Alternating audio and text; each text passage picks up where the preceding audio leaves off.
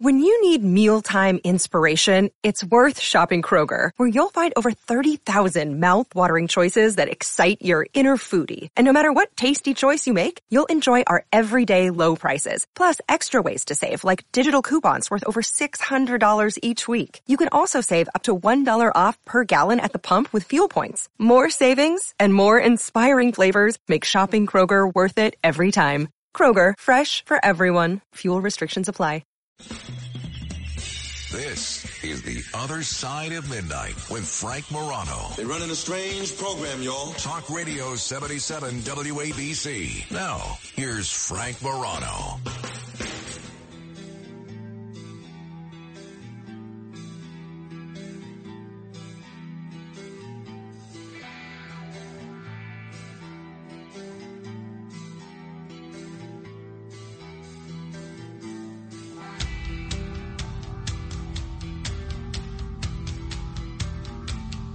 Good morrow, everyone. This is The Other Side of Midnight. I'm Frank Morano. You know, I pay pretty close attention to the news. Even when I make an effort to not pay attention to the news because it's depressing or for whatever reason, just because I need a little bit of a break, I still end up paying pretty close attention to the news because my email is basically a giant flow of news services that I subscribe to. Every email that I get is a compendium, almost every email. Some of it's just complaints about how terrible I am. But a lot of it is compendiums of news articles of subjects that I'm interested in.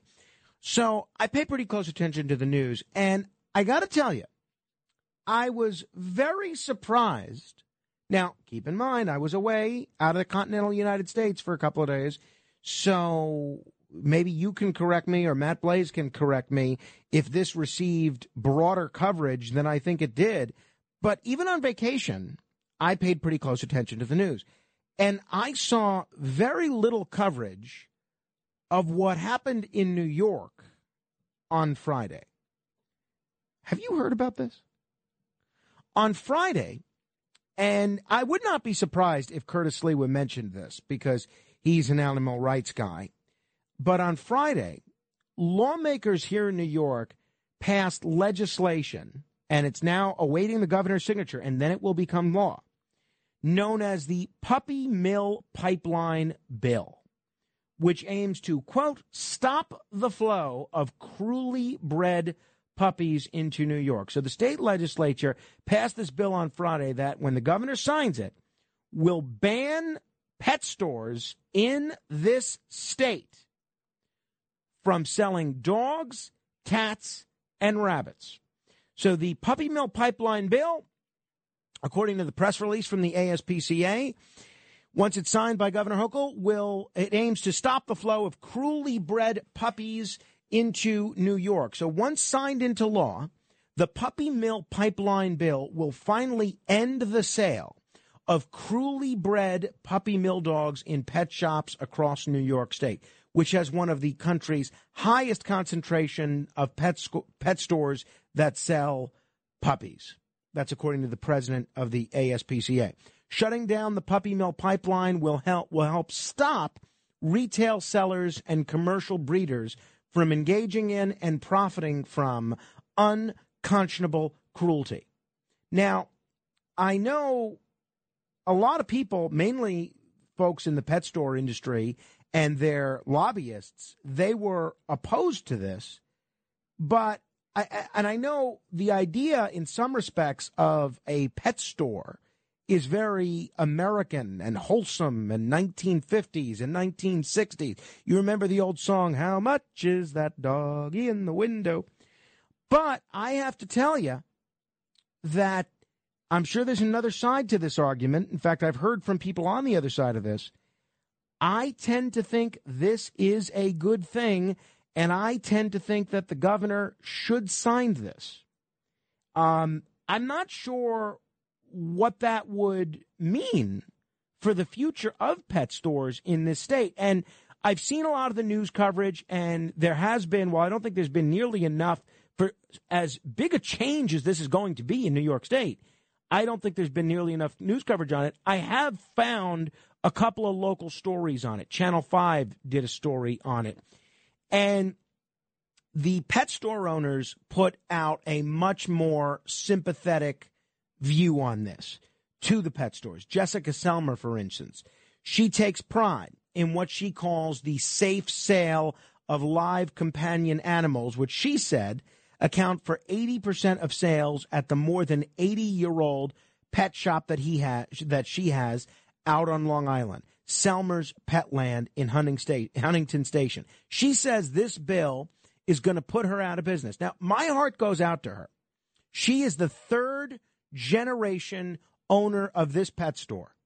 And she says that she is pro-rescue, and she says that she treats these animals well. She insists that the dogs she sells all come from reputable, regulated breeders with proper paperwork. She said it's not fair to people like her to be forced to source animals from nonprofit adoption organizations. Now, I believe this woman. I believe that she does the right thing when it comes to dogs. But if the only difference in her operation is going to be that she has to get the dogs that she's selling from a rescue center, I don't think that's the worst idea in the world. I have seen, it makes me sick whenever I hear somebody, a family especially, who wants to welcome a dog and teach their children the importance of taking care of a dog or a rabbit or a cat. But, you know, I empathize most with dogs. It makes me sick whenever I hear a family bought a dog at a pet store because he was cute. Because there are just so many dogs out there that need homes that if they don't find a home and get adopted are going to be executed. So I'm sympathetic to responsible pet store owners like Miss Selmer. But I have to tell you, is this going to hurt some good people? Probably. I think this is a step in the right direction. Assemblymember Linda Rosenthal sponsored the bill. She said the proposed law, well, now it's passed. The passed law is just awaiting the governor's signature. It's a way to put a dent in what she calls the puppy mill to puppy pet store pipeline. The legislation would encourage the adoption of dogs and cats from rescue shelters instead of buying animals supplied by whom she calls abusive breeders. That's the other thing. These breeders breed these dogs for cuteness. And I can't even relate to you the stories, the horror stories, quite frankly, that I have seen of dogs being mistreated from some of these puppy mills.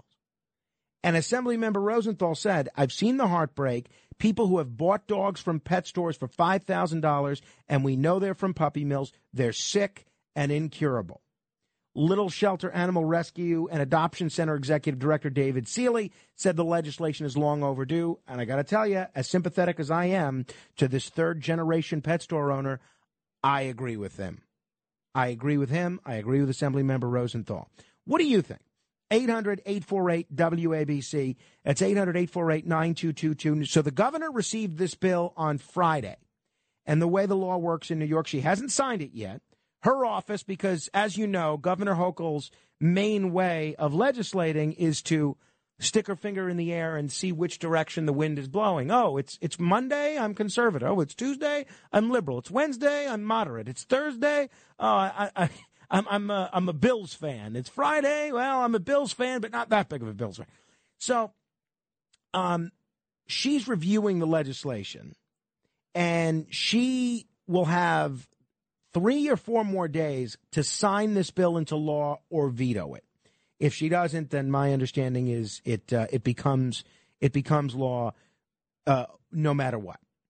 So officials say that the sale of pets only accounts for about 2% of revenue in pet stores. I guess, what else are they selling? I guess they're selling dog food and cat food and, I don't know, bird food, and fish and things of that nature. But pet store owners who were deemed essential workers during the pandemic, they disagree. this woman, Jen Selmer, who I can't tell you enough how much I understand what she's saying. She said if it was 2% of my business, I wouldn't waste my heart and soul. So I am a little conflicted on this because this woman, Jessica Selmer, she is a dog lover. You could tell. You could tell in the way she's interacting with her dogs. You could tell she is responsible. Unfortunately, though, the prevalence of these pet stores selling dogs that were bred in puppy mills, it leads to this, and I hate to use that same phraseology that Assemblymember Rosenthal came up with, but I think she's accurate. It continues this puppy mill to pet store pipeline, and it's dangerous. 800-848-WABC. One, are you surprised at how little attention this has gotten? Because I have tuned in to a lot of media personalities, even those who are very pro-dog and cat, and I've heard very little discussion on this. Two, where do you stand on this? Do you think the governor should sign it or veto it? Because, again, with this governor, you just never know. She will do whatever she thinks gets her one more vote. And three, I guess really those are the only two questions. One, are you surprised it hasn't gotten the amount of coverage that I think it would have under normal circumstances? And two, where do you come down on this? Because even if you're not a New Yorker, as New York goes, so goes the nation. 800-848-WABC. That's 1-800-848-9222. Again, this bill banning the retail sale of dogs, cats, and rabbits in New York is meant to stop puppy mills from abusing dogs and cats and abusively breeding dogs and cats. And it's also something that a lot of pet stores are concerned about potentially put them out of business. And I've seen a lot of local papers around the state feature their hometown pet store, the Barking Boutique in Tonawanda, Selmer's in Huntington Station, and others. But I'm sympathetic to them, but I'm more sympathetic to all these dogs and cats that end up abused. What do you think? 800-848-9222. Hey, Matt, you were here on Friday. Did Curtis talk about this at all? I know he's Mr. Dog and Cat these days. I'm not sure if he did or not. They might have talked about it. Were you not here on Friday? Or? I was here, but there's other things going on at the same time that I'm handling. I know, but let's be honest. When you hear Curtis, your eyes just glaze over. Sometimes. You kind of stop listening. I don't blame you. All right, 800-848-WABC. I've seen very little coverage of this in the papers, on the radio, and on television. I had to go and look for this legislation because this is one of the pieces of legislation that I was actually following pretty closely. And I'm curious, what do you think about it? Should the governor sign it? 800-848-9222. Let me begin with Chris on Long Island. Hello, Chris. Chris, go ahead. You were potted down there. Give me one more time. I bought a dachshund from a chain pet store in Queens, New York, about 15 years ago. And immediately after I brought it home, I noticed it had problems retaining its urine, no matter if you walked it or you kept it in a cage. And it became clear that there were many more health problems that this dachshund puppy had. And, it kind of broke my heart. I lived in an apartment at the time, and eventually I had to give it away to a family that had, a large backyard, and the dog could, probably better enjoy its life. And I really think that she should sign this because I don't know if you've seen the conditions in these puppy mills. It's really horrible. It breaks my heart. Now, Chris, I agree with everything you say, and I'm sorry for that situation that you went through. But, and I think you and I are on the same side of this one. But let me ask you the question. I am reading the story of this woman, Jessica, this pet store owner out on Long Island, and the Barker's Boutique up in Tonawanda. these are responsible pet store owners, and they say this is going to put them out of business. Maybe the solution is, and I'm kind of playing devil's advocate here because I agree with you, but maybe the solution is to just crack down on abusive pet stores like the chain pet store that you referenced and puppy mills in general, and allow responsible pet stores that are doing the right thing by their animals to continue doing their thing. What's wrong with that? Well, perhaps maybe the bill could be amended later down the road to maybe grandfather in these reputable puppy sellers to say, if you can provide so many years of records that you've been using reputable breeders that weren't bred in such harsh conditions, then maybe they'll still be able to do business because, you know, third generation, you would hate to see something like that go. Right. Now, Chris, you're clearly way too reasonable to ever make it to the state legislature. So whatever your current job is, stay there. 800-848-WABC. Rosemary is in Westchester. Hello. Hi. Hallelujah, Frank. It certainly took long enough. She should sign it. And I read in the past that the big chains that show adoptive cats, dogs, rabbits, families go there, they fall in love with a certain animal, and then they buy the leashes, the snacks, everything that goes with it, and that's how they make their money. So it sounds like you agree with Chris and with me. Governor Hochul should sign this bill. Oh, yeah. Like I said before, God, it took so long, so long. It's a shame. Yeah, well, I'm with you. And I think... Go ahead. Can I say one more thing? Go ahead. Yeah, absolutely. Maybe because of all the other crap that's going on in the whole country and the world, that's why it's got little notice, because it's been pushed aside, I think. I think you might be right about that, Rosemary. And that's why, look, I realize there's a lot of other important things going on in the world, and people will say, how come you're not talking about the January 6th committee? How come you're not talking about Justice Kavanaugh? How come you're not talking about the 9,000 mass shootings that take place every day? And we will talk about those things, right? I don't know why we need to live in an era where you hear the same four stories on every single channel all day long. So when I do my show prep, I actually go out of my way to try and find the stories that no one is covering. And that's one of the things that this fits into. Now, sometimes, we're going to talk about the afterlife next hour, which is not something that a lot of people are talking about. Sometimes it'll be aliens. And if it is a story that everybody's covering, like Ukraine or something of that nature, I try to come up with a different take than what everybody's doing. That's why I think people listen to this show, because it's different than what everybody else is doing. By the way, I want to thank Donna in Huntington. She was clearly listening to the Curtis edition of this show on Friday much more closely than Matt was, and who can blame him? She SMS text messaged me. Curtis did not talk about it. I heard the whole show. Donna, my sympathies. I am sure that entitles you to some sort of a medal or something. 800-848-WABC. Where do you come down on this? Ingmar is in or on Long Island. Hello, Ingmar. Yes.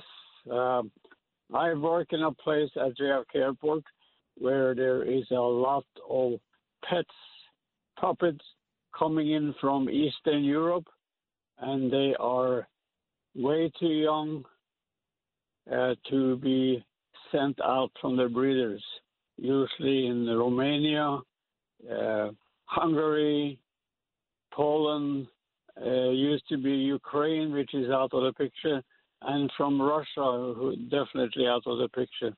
These puppies were way too young to be transported. A few of them were dead on arrival. I've seen up to 100 puppies on one flight. And it's a shame what's going on. So it sounds like you also agree the governor should sign this. Well, I would think they should stop these breeders. Yes, they should stop it. Well, thank you, Ingmar. I loved your Swedish cinema in the 60s and 70s as well. 800-848-WABC. Christine is in the East Village. Hello, Christine. Hi, how is Melchizedek doing? Well, I appreciate you asking. He seems to be doing pretty well. He is, he's doing pretty well. He's in good spirits, no major incidents of late. Our other cat, Bathsheba, and I appreciate you asking, she still seems to be losing weight, and she's eating. It's not really clear as to why. They've given her every test there is. Everything comes back normal, but she's still underweight for some reason. That's a strange situation. Yes. But I wanted to voice my opinion on what you're putting out there about puppy mills. I receive mailings from the ASPCA, from Bidewee, from the Humane Society. Whenever I have a little money, I send it there. I have a splendid cat named Nefertiti. She's an Aussie cat that I was able to adopt from Bidewee a number of years ago. But what I want to talk about is our local pet supply store called Whiskers on East 9th Street in the East Village. It's the navel of the whole neighborhood. Tons of dogs and cats and happy owners go there to buy food, supplies, treats. They supply holistic advice. They have vets coming in to give lectures, blah, blah, blah. And they have a large section of window devoted to cats that they have rescued. And these cats they're gorgeous, beautiful cats. And they get snapped up by people who wish to adopt them. And the people who wish to adopt them are very carefully screened by the owners of the pet store. They don't of the pet supply store. They won't just give out a pet to anyone. Usually, people they know. They take in pets whose customers maybe who passed away. Well, or who became ill. I think that's all wonderful. I'm curious, Christine. Have you discussed this legislation with the owners of that pet store? No, but I'm sure that they would support it because they do a great business. About the people you spoke about that may face go out of business that have been working with honest breeders, they might consider alternating to something like what I'm talking about. Yeah, I'd be curious, Christine, if the next time you're near there, the next time you go in there, I'd be very curious if you could ask them their opinion about this and then either have them contact me or you call me back and let me know, because I think that's exactly the kind of behavior that we need to incentivize even more. And unfortunately, I don't think it's common enough. Well, they've made a big success. They're well known. They have more than one store. They deliver. They gave me a character bonus or a card when I went to adopt Nefertiti. Well, that's wonderful. But they're making money there. Well, no, Christine, that's a win-win, right? So that's why I'd be even more curious as to their view on this situation. Thank you. I'm going to take a quick break. Let me tell you what's coming up on the show. 800-848-9222. We're going to continue with your calls on this. I have a few thoughts on a few things. I'm going to try and get through as many of them as possible. Coming up around 2:30, Nancy Dannison is going to be here. Nancy Dannison says that she died in 1994 for about 10 to 15 minutes, visited the afterlife, and came back to her body. She spent the last 28 years telling people about it. 28 years? About it. Whatever. I'm not great with math. If you're listening to this show for the math, good luck to you. 3:30, AC report. I'm really excited about this because one of the best articles that I've ever read on what's going on in Atlantic City with respect to the finances of Atlantic City and how the casinos own some politicians in Trenton has been published in partnership with ProPublica and the Press of Atlantic City, and we have the journalist that wrote that story joining me at 3:30. 4:30, $1,000 minute, and then the hardest working man in show business. It used to be James Brown. Now it's Brian Kilmeade. Brian Kilmeade joining us at 4:30. We got an action-packed show, and we're going to continue with your calls in a moment. 800-848-9222. This is The Other Side of Midnight. Straight ahead. WABC. Ohio, ready for some quick mental health facts? Let's go. Nearly 2 million Ohioans live with a mental health condition. In the U.S., more than 50% of people will be diagnosed with a mental illness in their lifetime. Depression is a leading cause of disability worldwide. So why are some of us still stigmatizing people living with a mental health condition when we know all of this? Let's listen to the facts and beat the stigma. Ohio, challenge what you know about mental health at beatthestigma.org. Frank Morano, 77 WABC. Who let the dogs out? Who let the dogs out? Who let the dogs out? Who let the dogs out? But the party was nice, the party was pumping. Hey, yeah, B.I.O. And everybody having a ball. Hey, B.I.O. Until the fellas started name calling. B.I.O. And the girls respond to the call. I hear a woman shout out. Who let the dogs out? Who let the dogs out? Indeed. This is the other side of midnight. I am Frank Morano. I'm a dog lover. I say, you know what? Not all dogs. Maybe this makes me prejudiced, but these small dogs that are the size of your hand, that have such a high-pitched bark that only other dogs can hear them. I don't like those dogs. I have to be honest. It's just not my thing. I don't like how they're always nipping at you. I don't like how they never seem to stop barking. Again, I don't like the pitch of their bark. I don't like that you can't really give them a quality pet because you feel like you're going to give them a black and blue. And I also don't like how trendy they've become. Those are not my type of dogs. I like a big dog, or at least a medium-sized dog. For instance, there's a story about this California woman whose dog defended her from a mountain lion attack. And that's what's so great about dogs. They're always there for you. They're so loyal. They don't judge you. They don't criticize you. You do the wrong thing by them, and they still just greet you with as much love and affection as ever. A constant companion, and they're just wonderful, wonderful animals. And I'm looking at this story out of California of this woman who says her dog defended her from a mountain lion. I guarantee you that dog didn't think twice. The dog died. The dog died. And there's a picture of this dog after suffering these injuries from this mountain lion. It makes me want to cry looking at this. So I always try to think of stories like this, and that's why I'm glad that Curtis and Nancy do this pet hour on Sunday nights. Because, I am a dog lover, and I'm now an adopted father of 3 cats as well. And I wonder what the best thing is for the animal. Because whenever you invoke legislation or things like that, you wonder, are there special interests at play here? Because we see that. Again, I don't want to bring up the war in Ukraine, but the war in Ukraine, for instance, do you think it's an accident that the military defense contractors who were making hundreds of millions of dollars on the war in Afghanistan, as soon as that shuts down, now they found another way to make hundreds of millions of dollars? I don't. I was in Hawaii Hawaii, as they say it down there. I was in Hawaii, and one of the guides on this hike that we were going on told me about this show called Seaspiracy, which I haven't seen yet.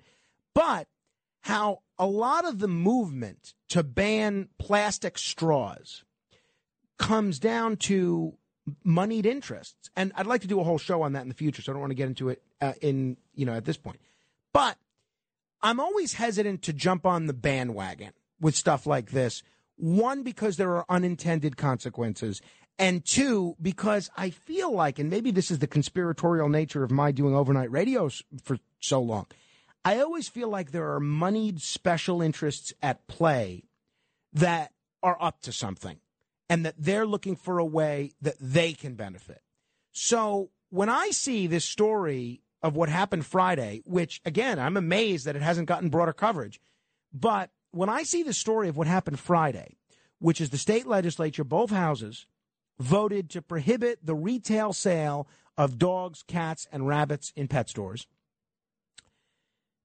I just wonder, is that the best thing for pets and for animals, or is something else the best thing for them? Because that's the side that I want to be on. It reminds me, again, I'm butchering the quote here, but someone said to Lincoln during the Civil War that, well, let's hope that God is on our side. And I think Lincoln said something to the effect of, let's hope instead that we are on God's side. Well, you want to reverse the words G and D in that sentence, and that's kind of my view on this whole situation. Going to continue with your calls in just a second. If you want to comment on this, there are 1, 2, 3 open lines. That's 800-848-9222. That's 1-800-848-WABC. We'll go in whoever's been holding the longest. So those of you that have been holding the longest, that's who we'll get to. But the other thing I did want to comment on briefly is the issue of ranked choice voting. And again, I hear people say, oh, no, ranked choice voting again. If he's not talking about Ukraine and being Moscow Morano and so pro-Putin, he's doing his propaganda for ranked choice voting. Don't change the channel yet. Interesting thing has occurred. Yesterday, I got I'm not a registered Republican. I cannot vote in the gubernatorial election, the gubernatorial primary election, June 28th for governor. Can't vote. I wish I could, but the Republicans have made clear they only want registered Republicans participating. So I got 2 negative mailers on Lee Zeldin. I mean, brutal mailers. Calling Lee Zeldin Andrew Cuomo's favorite Republican, showing all the negative things that Lee Zeldin has done in Congress and in Albany. And it's paid for by Harry Wilson. Harry Wilson is also unleashing, from what I understand, a torrent of millions of dollars of advertising, criticizing Lee Zeldin on television and on radio potentially. Now, a lot of the polling, including a Zogby poll and a recent poll from a group called Unite New York, show the Republican primary race as being neck and neck between Lee Zeldin and Andrew Giuliani. Now, we'll see what happens after they have their first debate, first televised debate, but there's a very real possibility that the millions of dollars that Harry Wilson is spending, and I know Harry listens to this show, so, if I'm analyzing the race incorrectly, Harry, please feel free to give me a call. But it's very possible that the millions of dollars in campaign spending that Wilson is spending, criticizing Zeldin, could actually cause Andrew Giuliani to win the primary. Now, if you're a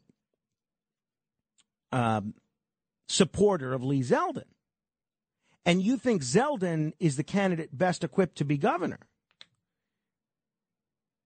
don't you think that makes a textbook case for ranked choice voting?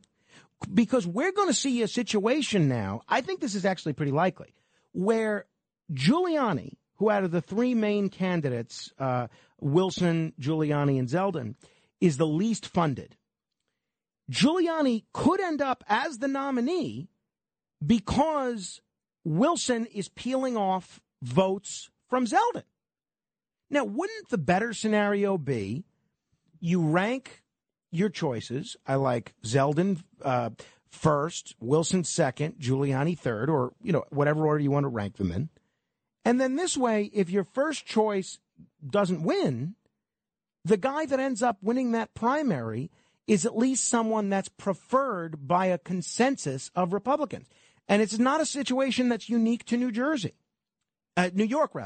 In New Jersey, Paul Mulshine, he's a libertarian columnist for the Star-Ledger. He's got a column. I'm going to link to this on my Facebook page right now if you want to read it. He's got a column where he believes, and I disagree with his analysis of the Pennsylvania primary, but he believes that the only reason Tom Kaine Jr., who he believes is the most liberal of the Republicans that was running for that congressional seat against Tom Malinowski, he believes the only reason Tom Kaine Jr. was able to win was because there were 5 or 6 conservative Republicans on the ballot. And the 6 conservative Republicans divided 53% of the conservative vote. Had it just been, Tom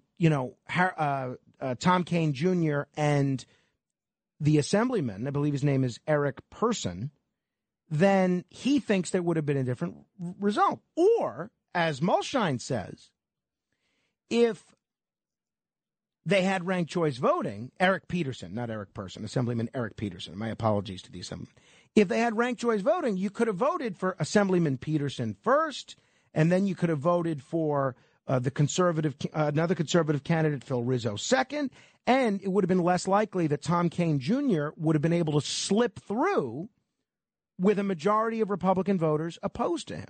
So I'll tell you, every day I see another election that, in my view, makes me a bigger believer in ranked choice voting. And I think a lot of the supporters of Lee Zeldin, and look, most of the mainstream Republicans in New York State are supporting Lee Zeldin. I think after Lee Zeldin loses this primary because of the torrent of negative ads that Harry Wilson is running against him, and Giuliani ends up slipping through with a plurality of the vote, I think you're going to see a lot of mainstream Republicans start to get on board that ranked choice voting train. So that's that. I had to say my piece about ranked choice voting. We've got it out of our systems, and now we can move on to our regularly scheduled program. 800-848-9222. That's 1-800-848-WABC. All right, I said I'd go to people in the order they were holding the longest. Neil in Staten Island. Hello, Neil. Hey, Frank. I don't agree with the pet store. I would imagine... You mean the ban on dogs? The ban, right. I would imagine that we had a chicken farm that sold diseased chickens for market, that there's got to be some government agency that would step in a nanosecond to correct that. I don't understand why they don't do the same thing for puppy mills. This puppy mill thing has been going on for years and years and years. And I don't understand the jurisdictions where the puppy mills are not doing their job to take care of this and to make sure that the animals are healthy. And I don't think it's right that the state tells us what we can do. I know you didn't like the idea of buying cute dogs in a pet store, only get adopted animals, but I mean, it's not for you to say, Frank. I mean, somebody has the right to buy a dog if they want, it's just like somebody has the right to buy a bottle of booze or to buy the marijuana now.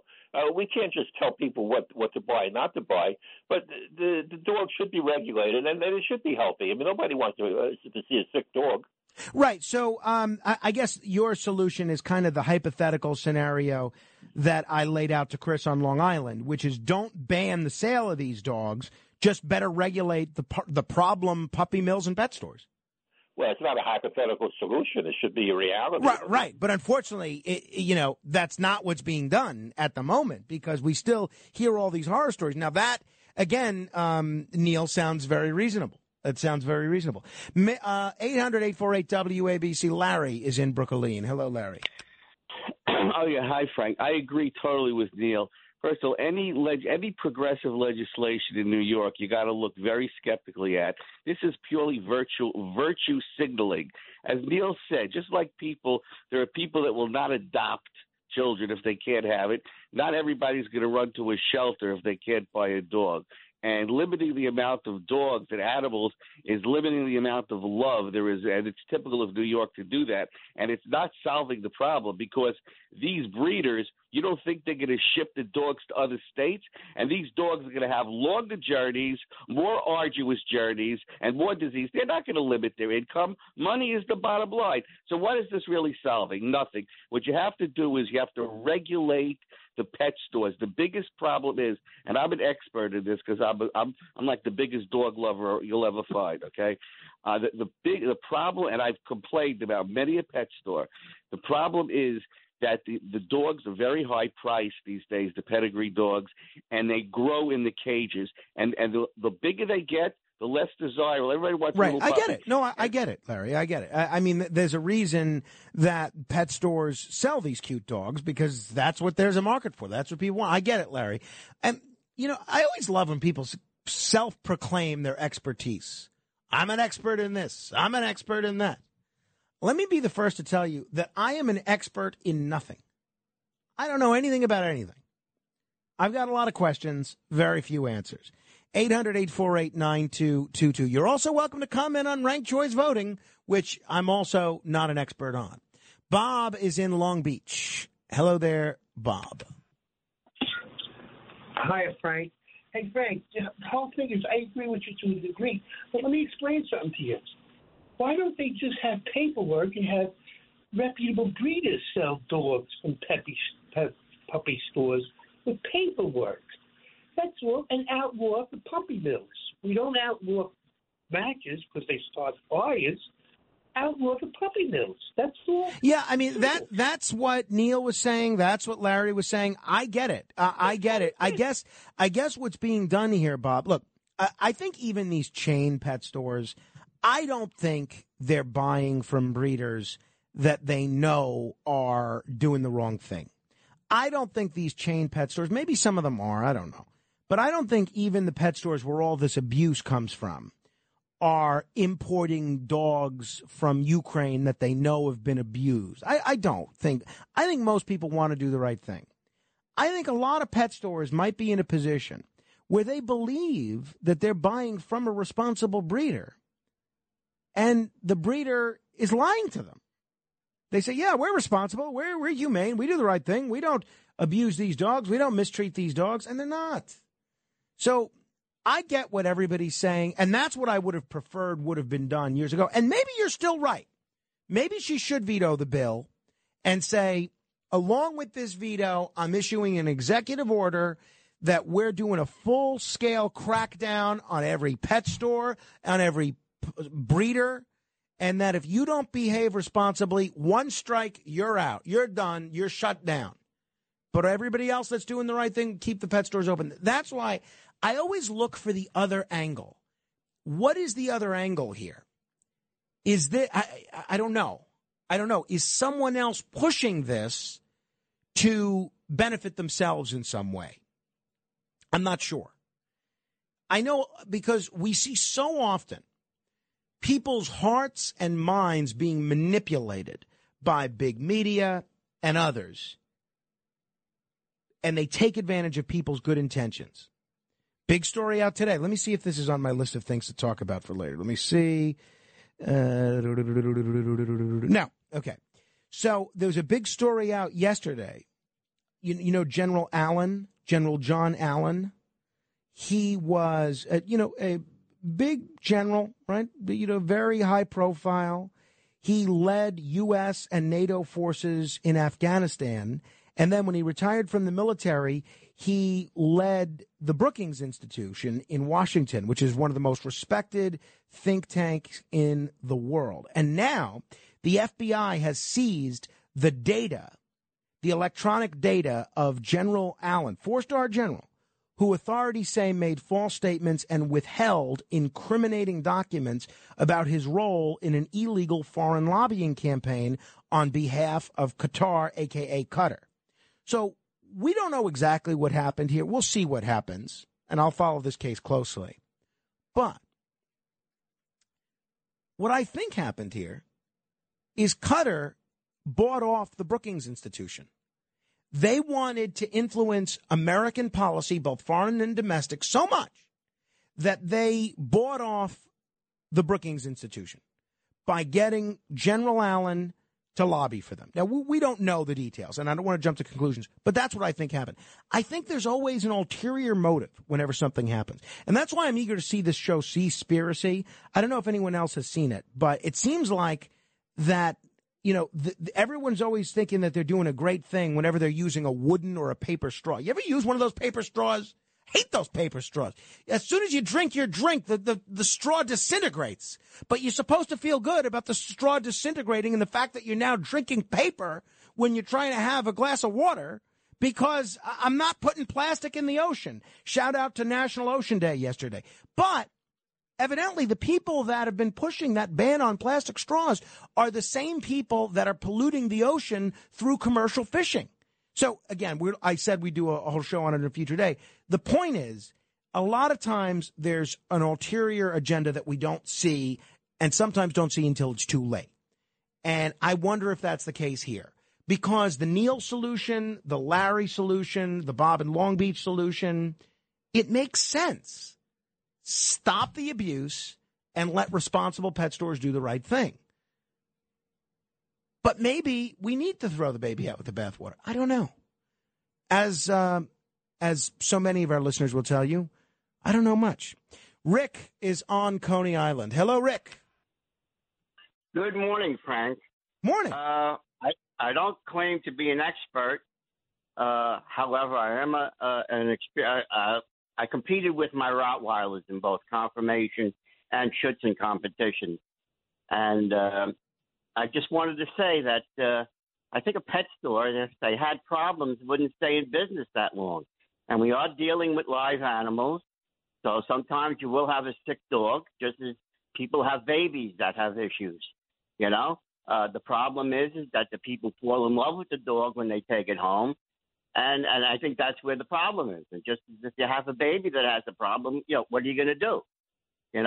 But the worst breeders, okay, are dogs that come out of the Amish country. Okay, they have a very bad reputation. That's where a lot of these dogs are coming from. However, like I said, we're talking about living animals, and generally dogs are good. However, trying to force people to rescue dogs, you have to remember these dogs are in shelters for a reason. Once in a while, it's only because possibly the people didn't have time for the dog. But you have dogs that have behavioral problems, separation anxiety, all kinds of issues. And a lot of times that's why they're in a shelter.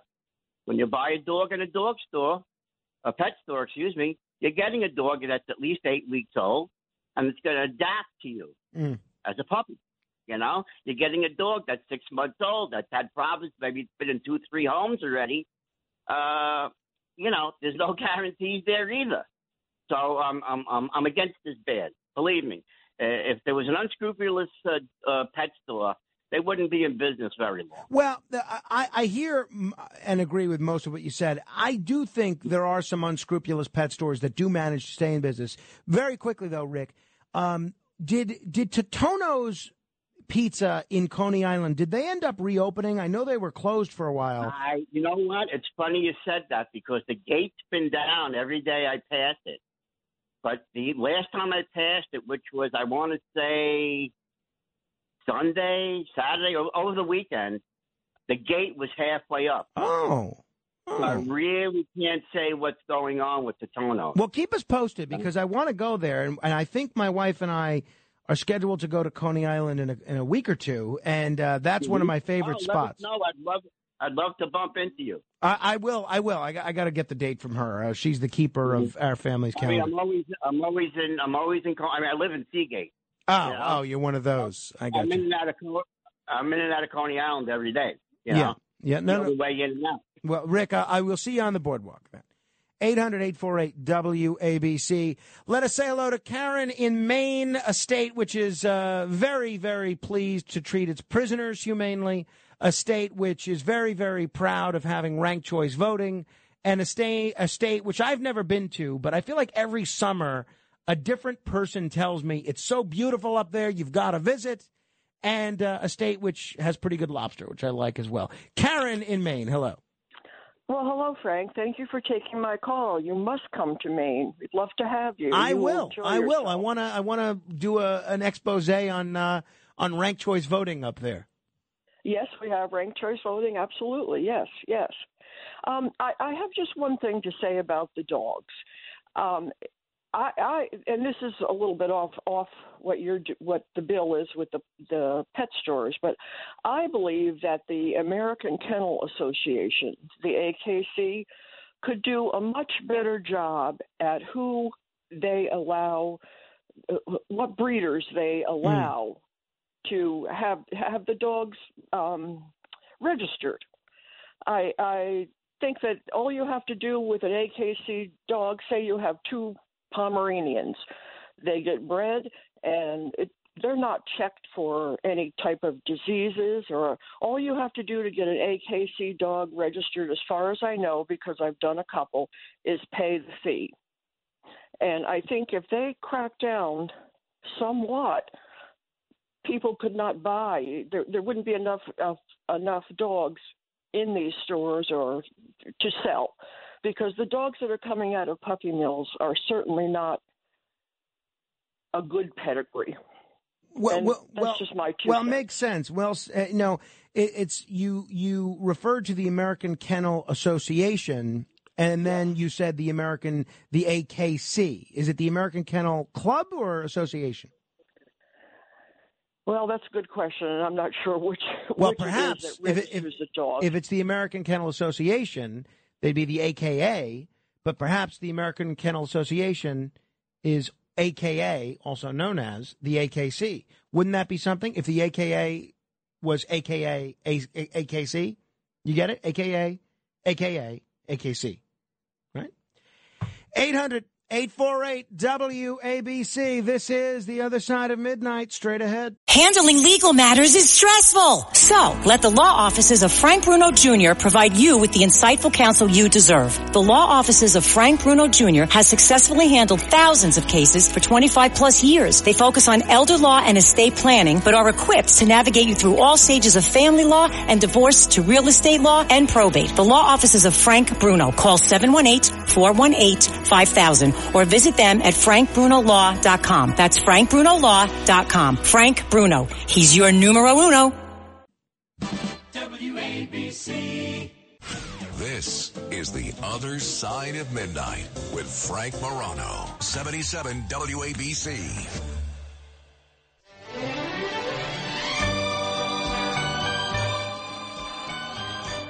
And they called it puppy love. Oh, I guess they'll never know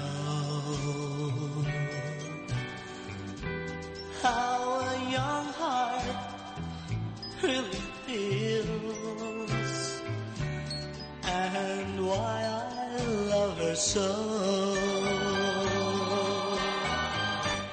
And they called it puppy love.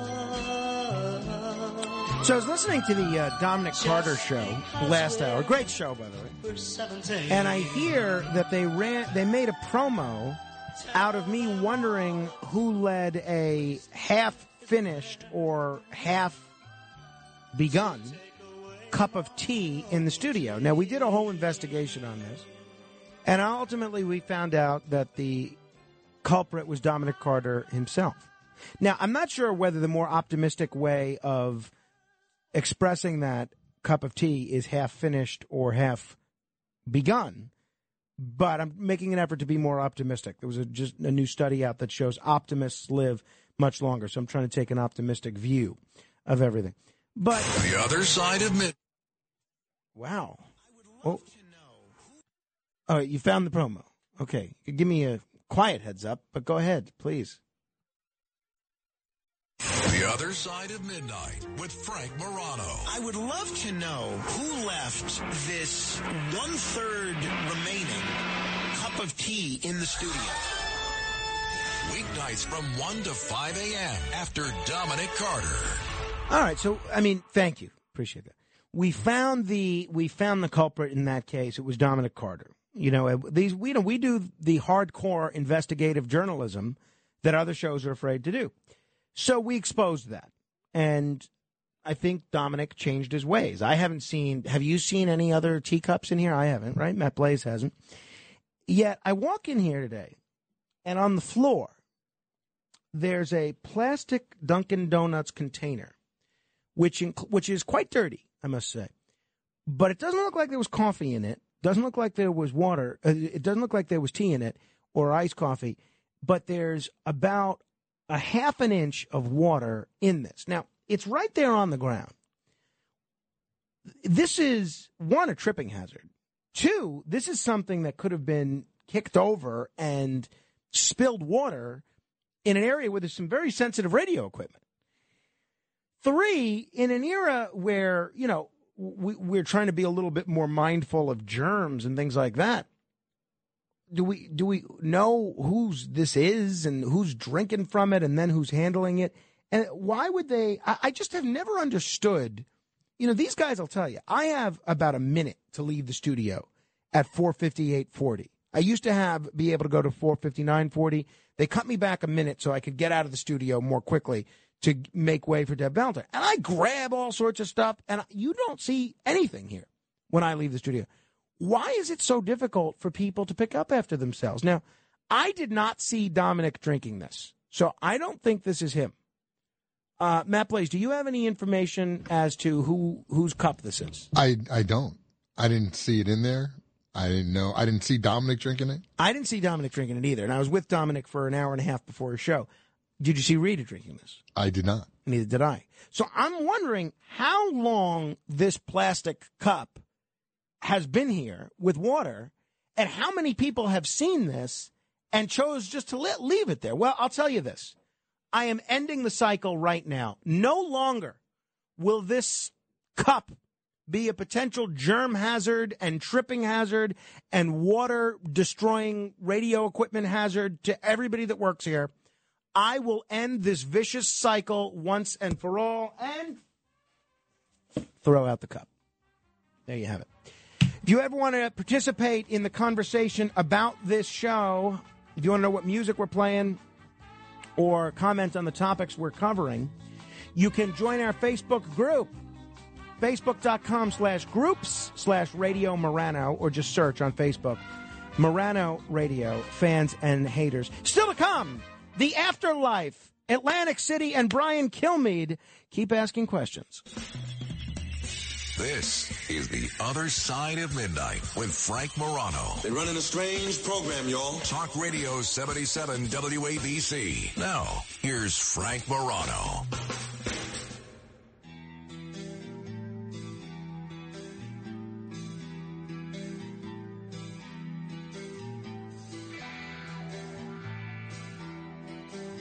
Hey, do you remember Ilya Shapiro? He was on the show just last week.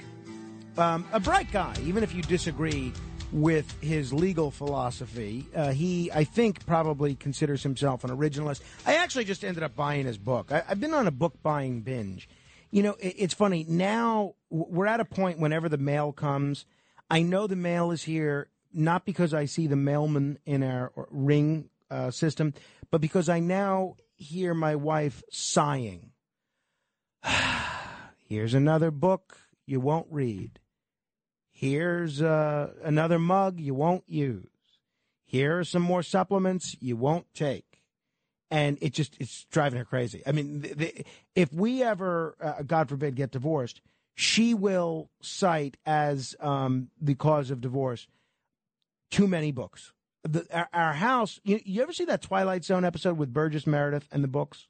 You know how in the last scene, I don't want to give too much away for people that haven't seen it, although it's been 60 years. I'm not sure what you're waiting for.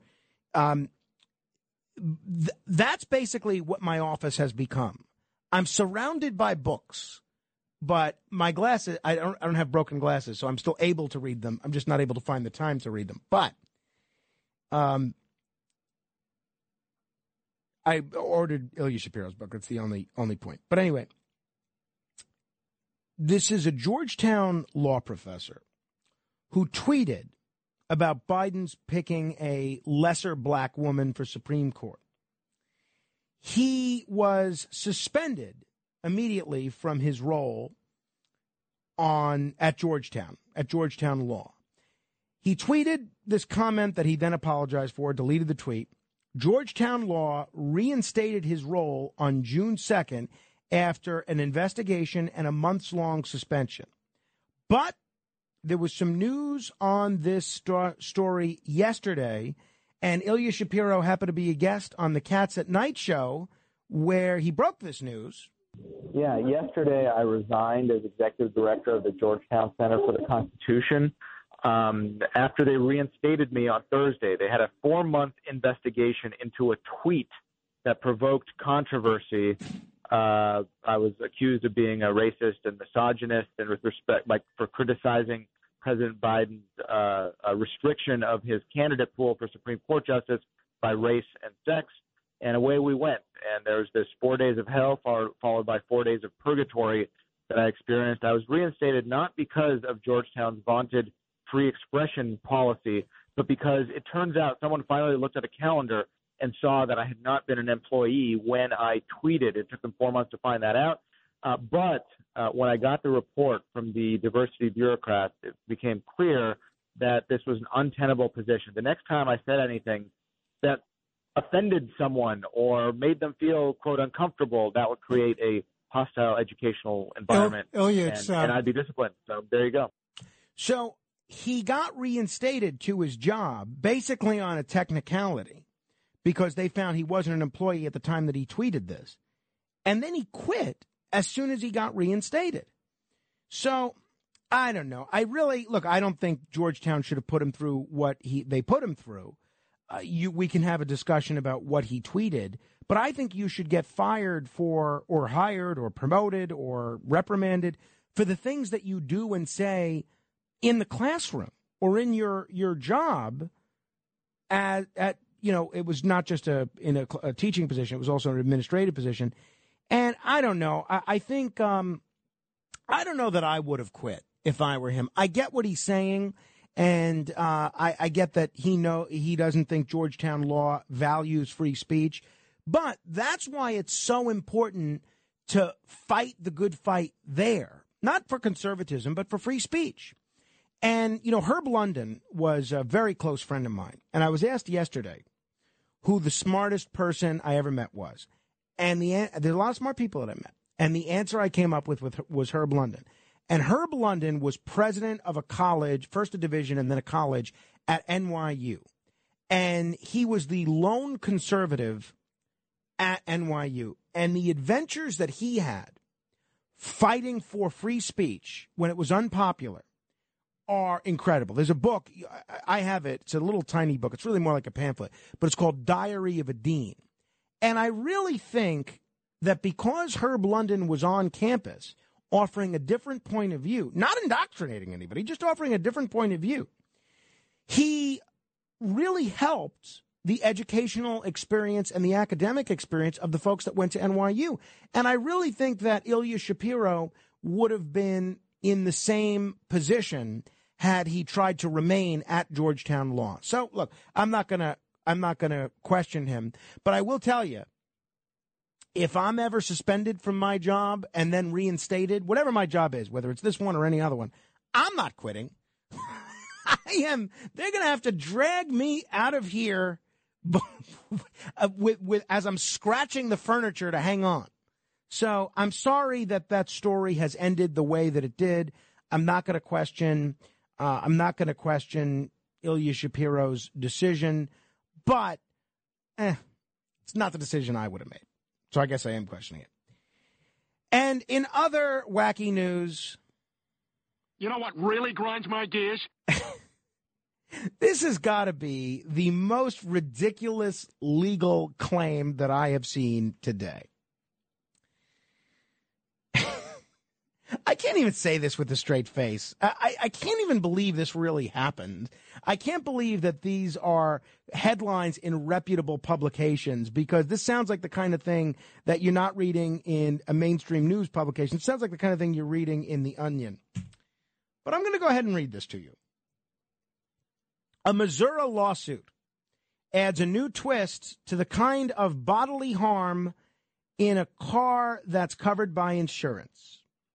This week, this actually happened. This is not satire. This is not parody. This is not hyperbole. This is not a joke.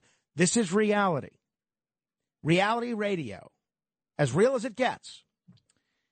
This week, a 3-judge panel at the state's Court of Appeals in Missouri, Western District, affirmed a $5.2 million settlement. $5.2 million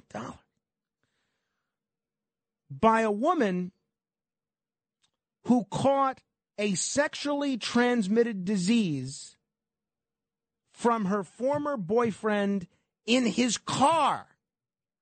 Are you kidding me?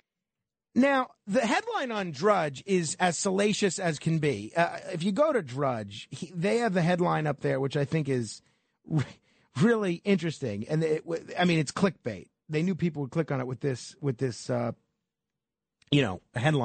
The headline on Drudge says, "Woman says she caught STD in car.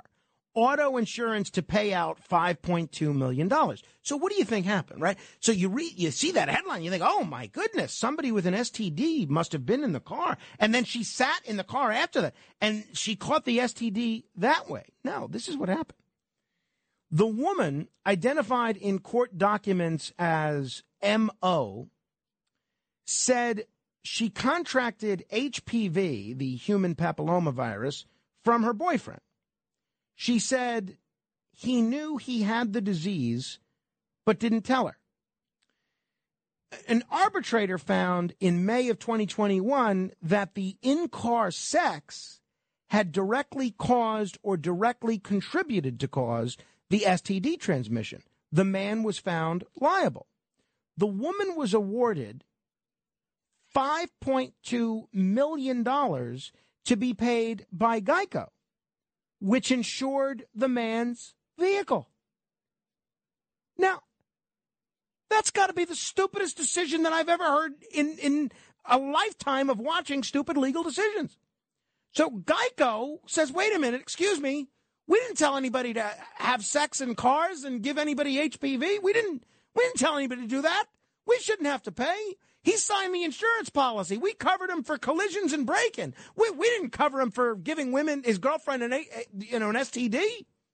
This is crazy. So Geico files for the award to be overturned, alleging that it had been denied due process and that the arbitration deal was unenforceable. You think so?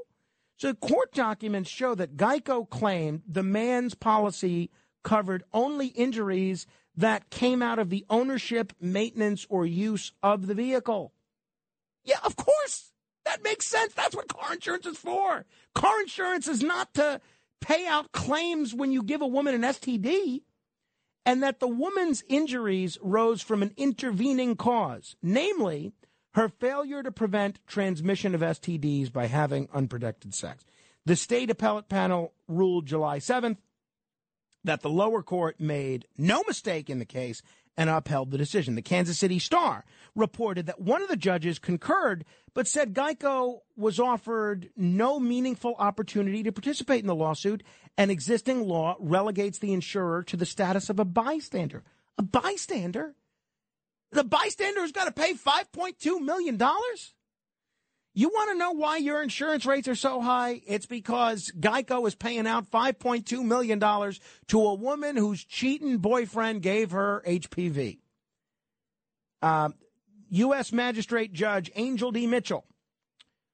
This case presents a novel and potentially important issues about whether an insurance carrier can be held liable under such policies for the consequences of two adults voluntarily having unprotected sex in the insured's automobile. This is the most ridiculous thing I've ever heard. What if they weren't in his car? What if they were in her car? Would her insurance company have to pay for this? What if they were in her house? Would her home insurance have to pay for this? What if they were in his apartment? Would his renter's insurance have to cover this? This has got to be the most insane thing I've ever seen. Geico ought to take out full-page ads in the state of Missouri and in every newspaper in the country, the national ones anyway, New York Times, USA Today, Wall Street Journal, and say the 3-judge panel of the state's Court of Appeals should be cast in the next Three Stooges movie because these guys have got to be the biggest jokers who've been poked in the eye and hit on the head one too many times. This decision is absolutely ludicrous, in my opinion. You want to weigh in? You can. 800-848-WABC. That's 800-848-9222. Speaking of ludicrous, some of you may think it's ludicrous to die, go to the afterlife, and come back, but we're going to meet a woman named Nancy Dennison who did just that, coming up in about 4 minutes. But first, on the subject of the absurd, I have to tell you about this. A Brazilian man who married 9 wives. It must be his little tribute to Herman Cain. A Brazilian man who married 9 wives together to celebrate free love and protest against monogamy, this is maybe a month ago, has said that one of them has already divorced him. Brazilian model Arthur O. Urso and his first wife, Luana Kazaki, formalized their union with the 8 other women at a Catholic church in Sao Paulo. Well, I guess the Catholic Church will do anything for additional members these days. Notably, their marriage is not legally binding as polygamy is illegal in Brazil. Months after the marriage, one of Arthur's wives, I guess it was more than a month ago.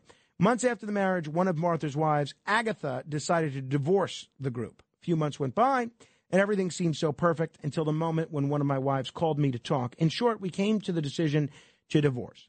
He said she wanted to have me all to herself. It didn't make sense. We have to share. I was very sad about the separation and even more surprised by her excuse. She said that she was missing a monogamous relationship. A couple things here. One, I've seen that HBO original series, Big Love, and I enjoyed that show. I thought it was quite good. Bill Paxton, God rest his soul. And I think that paints as friendly a picture as you can on a polygamous relationship, right? It's basically, if you haven't seen it, it's a good show. I recommend it. It's a fellow that's married to three women simultaneously. Most polygamous relationships, they're not really, at least based on what I've heard, they're not as consensual as they're depicted on that television program. Maybe some of them are, and I don't know the circumstances for this fella in Brazil. But I have to tell you that as long as we're talking about consenting adults, I really don't have an issue with polygamy. Not that I don't have an issue with it. I don't have a legal issue with it. And I know it's against the law here and apparently in Brazil. I actually tend to think that maybe if everybody's genuinely consenting and adults about it, why shouldn't you be able to have 4 or 5 wives? Now, the other coin of that, by the way, comment if you see fit, 800-848-9222. That's 1-800-848-WABC. The other coin of that, though, is why would you ever want more than one wife? And let's say you want 2 because, you know, there's chocolate and vanilla. You want a little variety. Variety's the spice of life. Why would you want 9 wives? That just sounds like so much work. I mean, I love my wife, but if the stresses in our relationship were multiplied by 9, blah blah blah blah blah blah blah blah blah. I would go crazy. I mean, maybe if you're the Sultan of Brunei or the King of Saudi Arabia and you have a limitless supply of money, and I don't know, you could hire people to cater to their every whim. But if you're just a normal, regular guy or gal, would you ever want 9 spouses? Not me. So I would love to hear your thoughts on all of this. Call quickly, though, because we want to get to Nancy Dennison to talk about the afterlife. 800-848-WABC, 800-848-9222. Issue 1 is this stupefying decision to have Geico pay $5.2 million because a woman's boyfriend gave her HPV. Issue 2 is this decision by Ilya Shapiro to quit after being reinstated to his job. They call that in academia doing the full Bill Belichick. And 3, this situation in Brazil where a guy actually wants to be married to 9 wives. 1, do you think it should be legal? And 2, I guess now because I'm mixing numbers, it's A and B rather than 1 and 2. Do you think it should be legal, A, and B, would you ever want 9 wives? 800-848-WABC. Let's check in over at our busy phones. All right. Well, I appreciate the concern a lot of you have for Avery because he has demanded this apology from me publicly for my disparaging comments about him as a telephone talent coordinator. According to Curtis, and Curtis has said this to me privately as well, Avery has been very affected by the remarks that I've made. It's made him incontinent, and he's just been beside himself, losing all sorts of sleep because of the comments that I've made about him. I appreciate the efforts that you're going to protect him and not have him be overtaxed. I appreciate it, and I suspect Avery does as well. So be it. If you do want to comment quickly, 800-848-WABC. That's 800-848-9222. But there'll be time to comment on all this a little bit later. Still to come, the AC report at 3:30, and at 4:30 after the $1,000 minute, we'll talk to Brian Kilmeade about a whole bunch of things. I got a long laundry list of things, including the January 6th commission, which Fox is the only network not carrying it. So I'm going to ask him about that and a bunch of other things. Hey, let me quickly go to Joe in Ronkonkoma. Joe, got about a minute here. Hello. Hey, Frank. How are you? Good.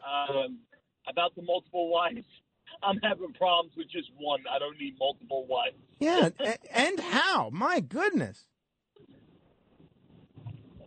Yeah, well, I mean, so do you think it should be legal, though? No. How come? One's enough for me. No, one's enough for me, too. But let's say you could handle 2 or 3 or 4 or 9. Why shouldn't, and everybody's on board, why shouldn't you be able to have 2 or 3 or 4 or 9? 2 the max, Frank.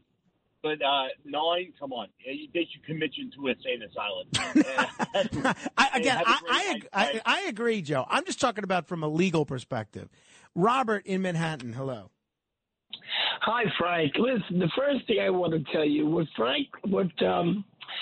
Curtis Lewa doesn't understand why your ratings are better than his and why you're so talented is, when you talked about the cup with the water in it, I said to myself, although it was such a silly, mundane subject, you can make just sound interesting. No, thank you. I mean, you wrote it, the way you read it was like a whodunit, and it was actually very funny.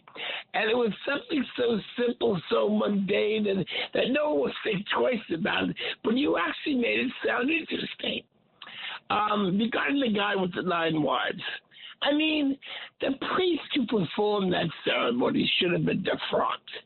I mean, I think the Catholic Church is losing its grip and its control on its underlings working there. You know, that's clearly a violation of church teaching, biblical teaching, and this priest who marries a guy with all 9 wives together, come on, why hasn't he been defrocked and the bishop been disciplined? Well, you know, it's funny. First of all, Robert, thank you for your nice compliments. I appreciate that very much. You're very kind. They found the priest that performed this ceremony, and Pope Francis has actually endorsed him to be the next pope when Pope Francis resigns on August 28th. And no, this is one of the 21 cardinals that Pope Francis is appointing in August, and they want this guy to be the next pope, believe it or not. But, you know, it's funny, and I'm sorry to have disconnected Robert prematurely, but I do want to talk about the afterlife. But when I was in maybe 3rd or 4th grade, there were 2 girls in my class that I liked, Jillian and Pamela, both beautiful girls. I keep in touch with both of them, but I haven't seen either of them in years. And I was so annoyed as a third grader or a fourth grader. Now, I never went out with either of them, but I was so annoyed that there were laws in place to prohibit me from marrying both of these women, both of these girls. And I could not understand as a third grader, why in the world would they stop me from marrying both Jillian and Pamela? Doesn't seem right. And then that's one of the things that you come to understand as an adult, that a wife has a lot of responsibility. And that's when I read about these stories of these guys that are leading these secret double lives where they have, I know a gangster. He had two wives basically set up around the corner from one another. There was another fella that I knew about. He had one wife and children and a family in one city, and then he would leave to go to another city for work. And he'd have another wife and family there. And all I would think is, my God, the guy never gets a break. It's not like he's going out to party with his girlfriend. He essentially has another set of headaches when he goes on to. I just don't understand why anyone would want to do that. But why should it be illegal? Right? I get there are tax implications, but again, you could charge them both taxes. I've always felt that way, even as I would never want a second wife. And I don't, morally, polygamy is not necessarily my thing. But what's the harm? If everyone's into it, everyone's above board, what's the harm? 800-848-WABC. Sherry in Little Falls. Hello, Sherry. Hi. Hi. First of all, that's against the Catholic Church. I know that. And this is the first pope. If he's endorsing it, he's the first pope, if you think about it, in the history of the church, was not put in the way every other pope was put in. And there's things going on in Rome that's never gone on before. So that's that. But anyway, on his behalf, he's not going to be able to support all these women, which means they're going to go out. They're all going to get jobs, bring money in. He could live like a king. He wouldn't have to work because he has 8 women working. They'll probably all reside in the same home. And he probably wouldn't even want children because, you know what? They're a responsibility. And he wants to be taken care of. Sherry. He'll be taken care of. Yeah. Sherry, thank you for that. Maybe we'll revisit this in a minute. We're going to talk about the afterlife with Nancy Dannison straight ahead. WABC. This is The Other Side of Midnight with Frank Morano, 77 WABC. The Other Side of Midnight presents The Midnight Files.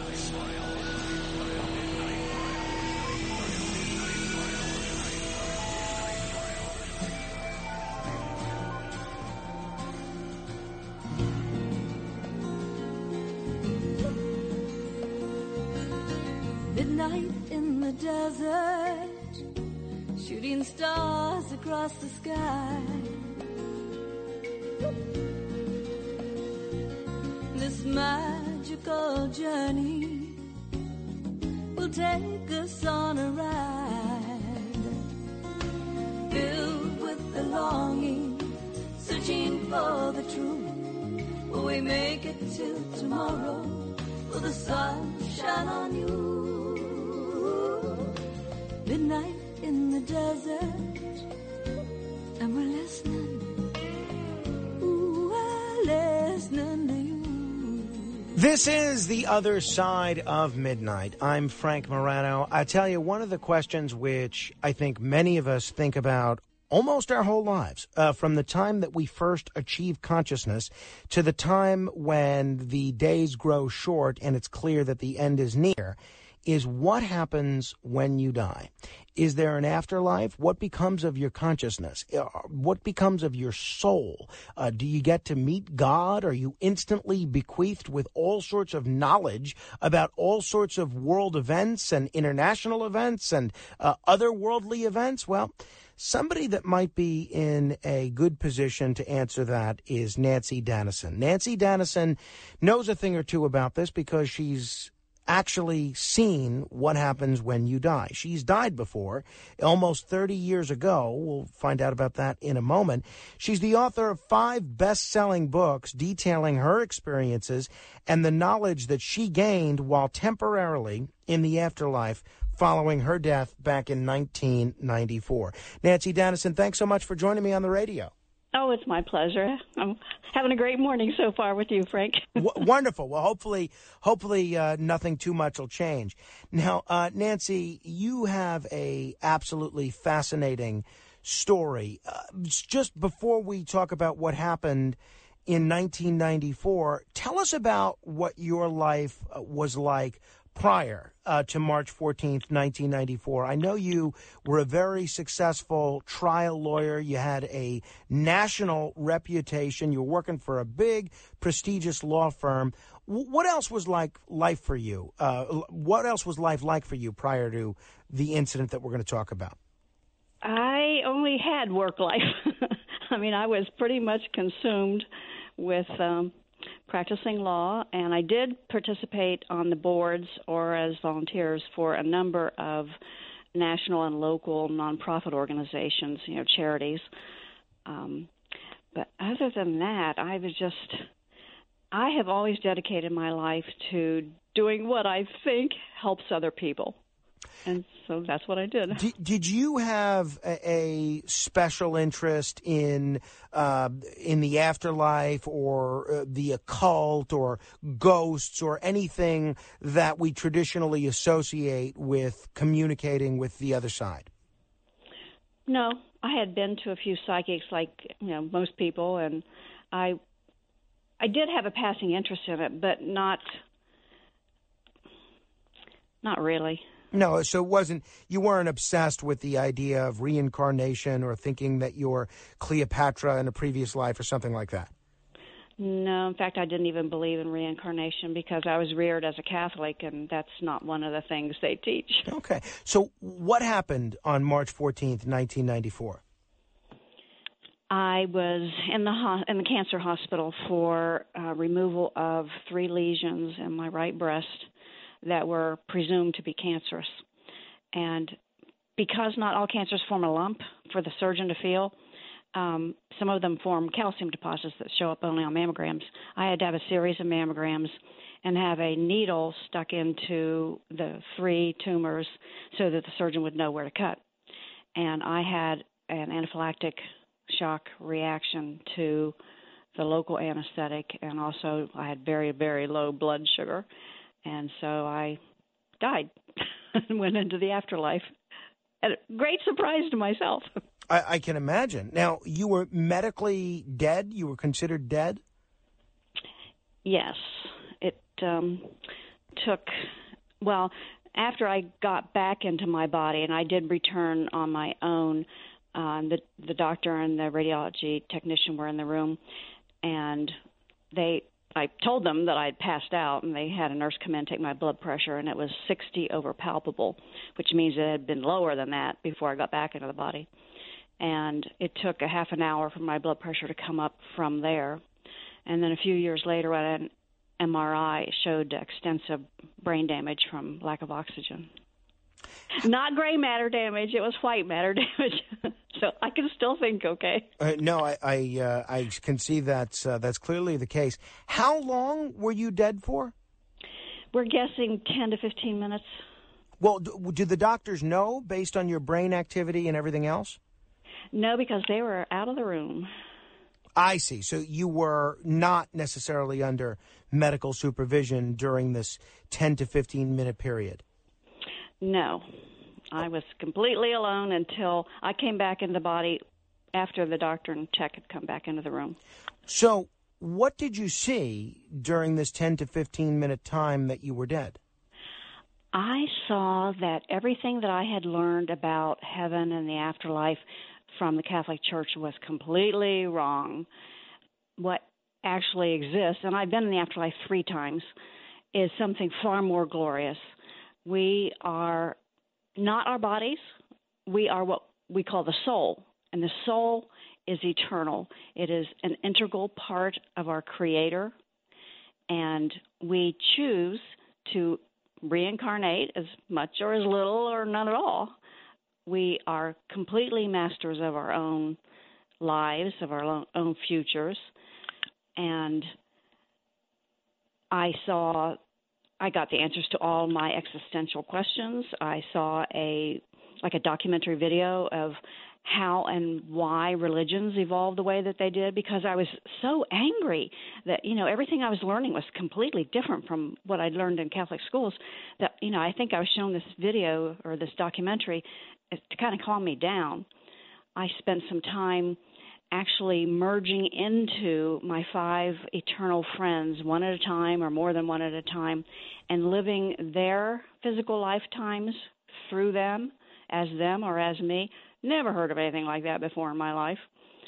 And then I watched creation of the universe from the beginning to the end. I watched Earth's creation and demise. And after all of that, I kind of woke up while in the afterlife to the knowledge that we souls are literally small parts of God, of the Creator. And we have an amnesia about that while we're in the reincarnation phase. But then we can wake up and realize who we really are.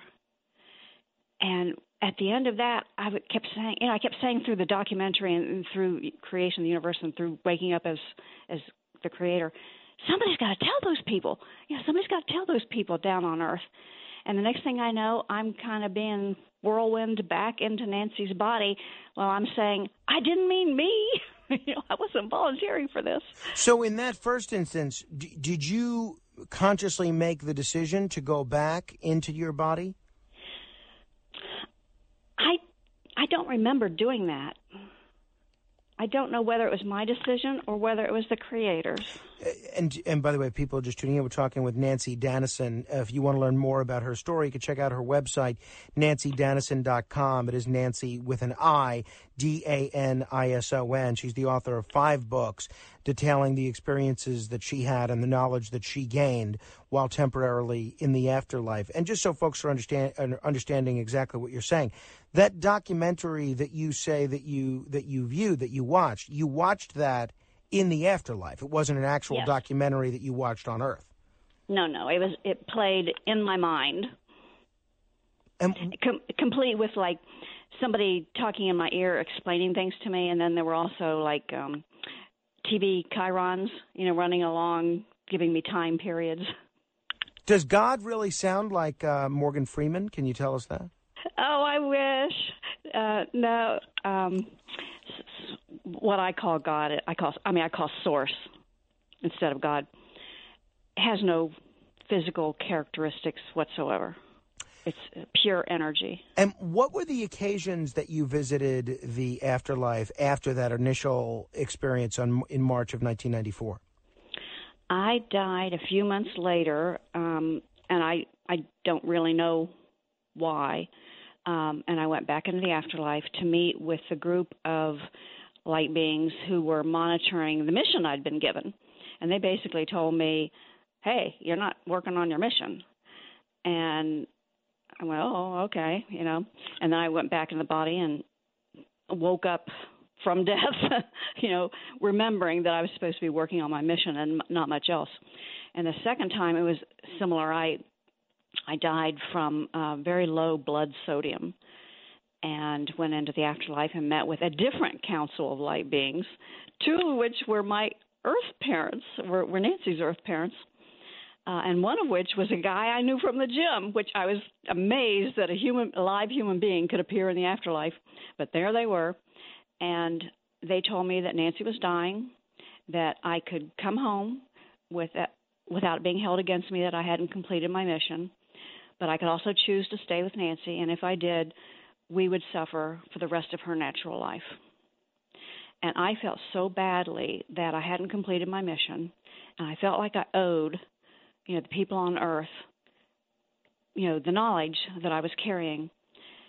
And I also wanted to see what was going to happen, so I chose to come back. Now, just so folks are clear, your parents and the person that you knew from the gym, those weren't actually them, right? Those were just how these beings appeared to you? Well, my parents had predeceased me, so they were in the afterlife, and they at first appeared as just beings of energy, beings of light. But then they took on the faces of my parents for just a second or two. The human being from the gym, I don't know what the explanation for that is. I've read other near-death experiencer accounts where, one or two others have seen live humans in the afterlife. I don't know how that works. I think one question that a lot of listeners are going to wonder about in hearing your story is, how do you know that this was the afterlife? We've certainly seen instances of when people are suffering or close to death, or maybe there's diminished oxygen to the brain, that they could be experiencing some sort of a delusion. Why and how are you so convinced that this was the afterlife and not a delusion of some sort? Well, I was completely healthy. I was not dying. I was sitting upright in a chair with a wire stuck in my breast, scared out of my mind that I was going to, that they were going to find cancer. I was sweating and my heart was pounding, and I just felt horrible. And then I started slowly getting out of my body, and I could feel every second of it. So I was completely conscious, aware, awake every moment of this experience. I have felt every single instance of my body shutting down, getting out of it, going into the afterlife. And as I went through these various stages of afterlife, like in the back of my mind, I was going, oh, yeah, I remember this. And the thing about the afterlife is, and every near-death experiencer who comments on it agrees, is way, way, way, way, way, way, way more real than human life. You look back at human life and go, oh, that was like having a dream, or it was like having part of me asleep and having this adventure. So and also things occurred that I couldn't have hallucinated because I didn't even know they existed. I see. And what about the third instance of your visit to the afterlife? What were the circumstances there, and why did you make the decision to return to your temporal body in that instance? Well, that was the one where I died from low blood sodium. I ended up in the hospital for 3 days. When I came back into my body, I dialed 911, and I went to the hospital. And what did you learn about life on this earth when you were in the afterlife? I learned that human life is driven by two big engines. One is biology, and that is the result of evolution and the scientific principles that Source, God, infused into the energy that creates the universe. The other is called manifesting, and manifesting is the power that the deity has to create physical matter, what humans perceive to be as physical matter. We souls live inside the biological entity that is run according to biological principles. We souls have the exact same power to manifest physical matter and physical life because we are part of the Creator. And what we unconsciously do is we create life's events and opportunities in accordance with what we truly and deeply believe. So whatever you started believing as an infant in the womb, as a small child going through school, whatever those beliefs are, whether they're right or they're wrong, you will manifest for yourself a human life that matches those beliefs. So your first book on this subject was called Backwards, Returning to Our Source for Answers. And then you wrote a second book that was the result of trying to address so many of the questions that you got about your first book and the experience that you had. What were some of the most common questions that people asked you that led to the publication of that second book? Well, a lot of them were, the same questions you've been asking me. Uh-huh. Some people wanted to know whether the body could exist without the soul. They thought the soul was the engine or the power source for the body, and it's not. they wanted to know whether, the deity is all-knowing and sees everything, and, if it loves you unconditionally, why would it punish you for breaking his? Most humans think God's a he. And you indicated that you thought that what you learned in the afterlife was inconsistent with what you had studied and been taught in Catholic school. Specifically, what was different about the afterlife from what you were picturing given your Catholic upbringing? Well, I thought that, first of all, I thought that my soul, I did believe in a soul, and I thought that my soul was created to be Nancy Dannison, and that when I died, the part of me that I called soul would go into heaven and live kind of a more glorified human life, free of pain and suffering. And that was partly right. The part that was right is that it is the soul that goes into the afterlife. The body dies permanently. It decomposes into the chemicals of which it is composed. But the soul isn't part of the body. The soul is, think of it like when you're dreaming, how you have a dreamscape and you have characters in your dreams, and you're usually in the dream. You're inside one of your dream characters, looking out, participating in the dream. Well, that's what the soul is. The soul is Source, God, inside physical matter, looking out and experiencing the physical world through that physical matter.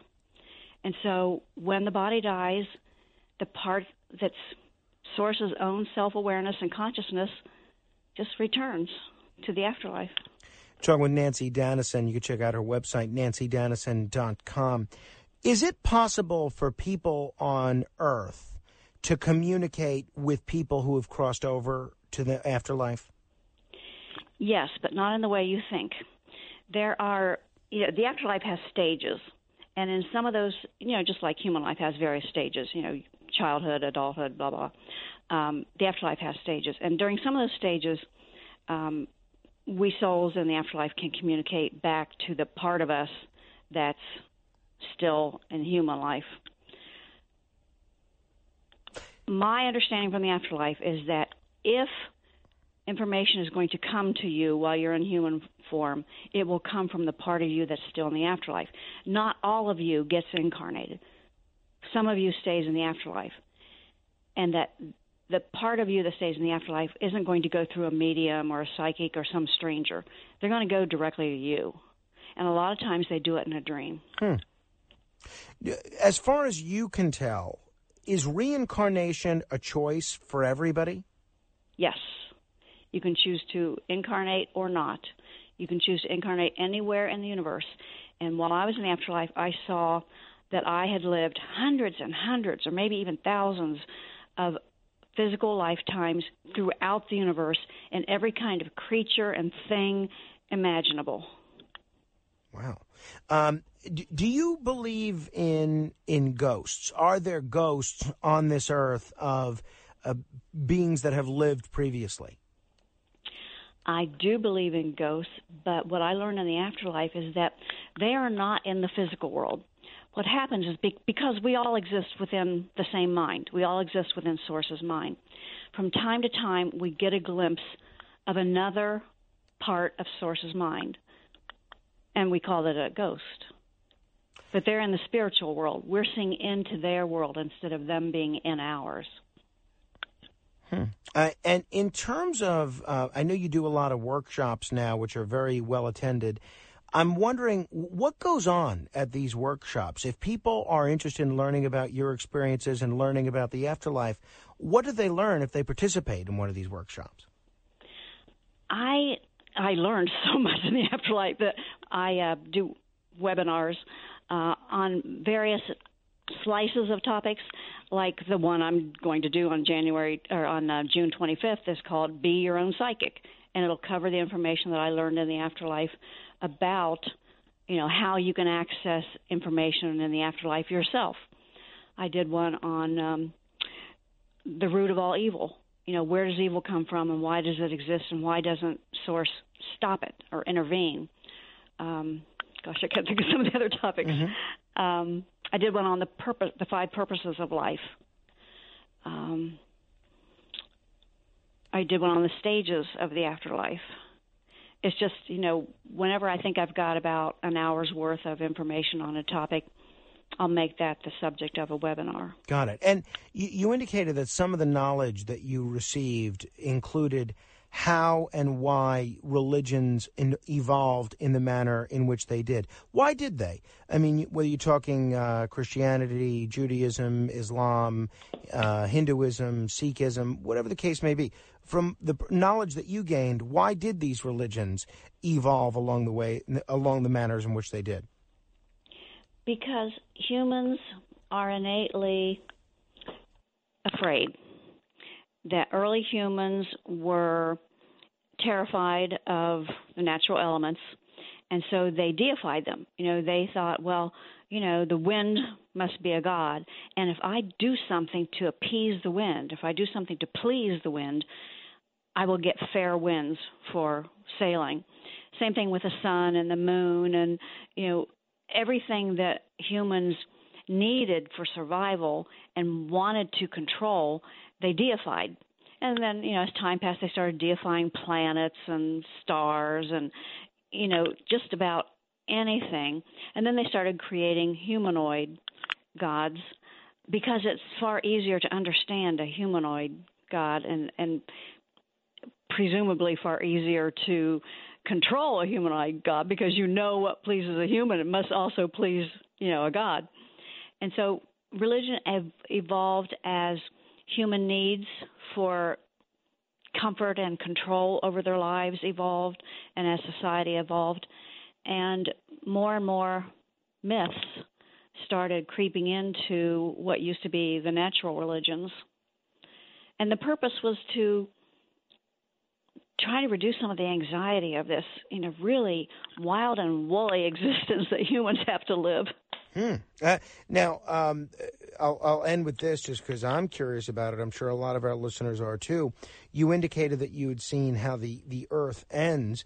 How does the Earth end? Is it is it a meteor, something like wiped out the dinosaurs, or is it something like a nuclear war from a science fiction movie, or is it something else? How does it all come to an end for us? It's none of the above.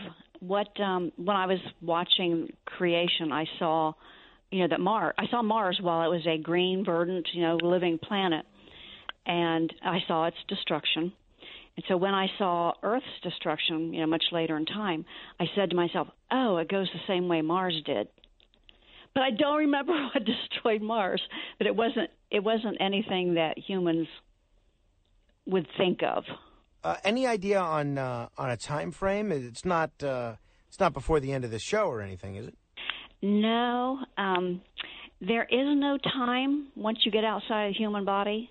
Time is an artificial concept for measuring units of experience.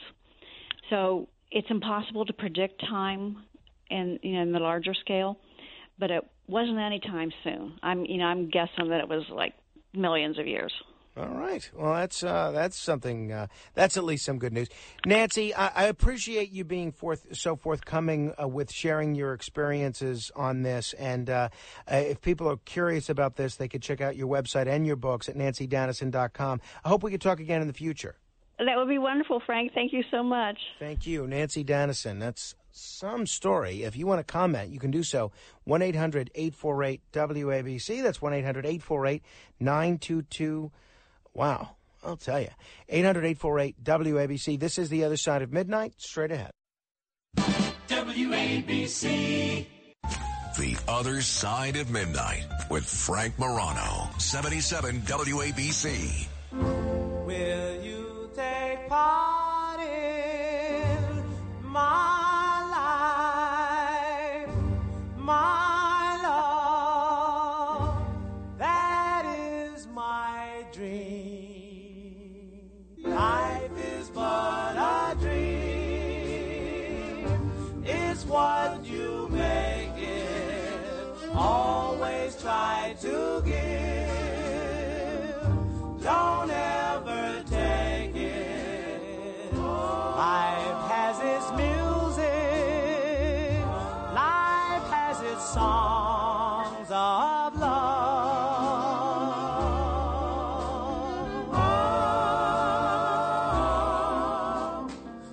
The harp tones, life is but a dream. If you're married to me, it is anything but a dream, let me tell you. My wife has never seen the television program Frasier, which I know she'd really like. So, and you know, based on my interviews with Kelsey Grammer, that I am a Kelsey Grammer fan and a Frasier fan. By the way, if you want to comment on any of my interviews with Nancy Dannison, we have 6 open lines, 800-848-9222. And so, Frasier is a spinoff of Cheers. So my wife, when I met her, had also never seen Cheers. So for the last year and a half to 2 years, we have been slowly working our way through the series Cheers. And right now, we're almost done. We're doing great. We're almost done with season 8. And I feel like I'm getting something done here, where there's only one episode left of season 8. But it's funny. I put on a Cheers for the two of us yesterday. And evidently, we watch it on Hulu. We watched it on Hulu, and I went to go put on a Cheers. And I see that on Friday, they're removing the whole series from Hulu. Now, there are 11 seasons of Cheers. We're going to finish season 8, I would think, today. But that leaves, I mean, that's like quitting a marathon at the 23rd mile. She has put in so much effort to see this show, Cheers. I want her to be able to see the rest of the series, seasons 9, 10, and 11. So if anyone knows anything about how we can watch these last 3 seasons of Cheers on one of the 1,000 streaming networks that are out there, please email me, frank.morano@wabcradio.com. Until next hour, help control the pet population. Get your dog or cat spayed or neutered. This is The Other Side of Midnight with Frank Morano. They're running a strange program, y'all. Talk Radio 77 WABC. Now, here's Frank Morano.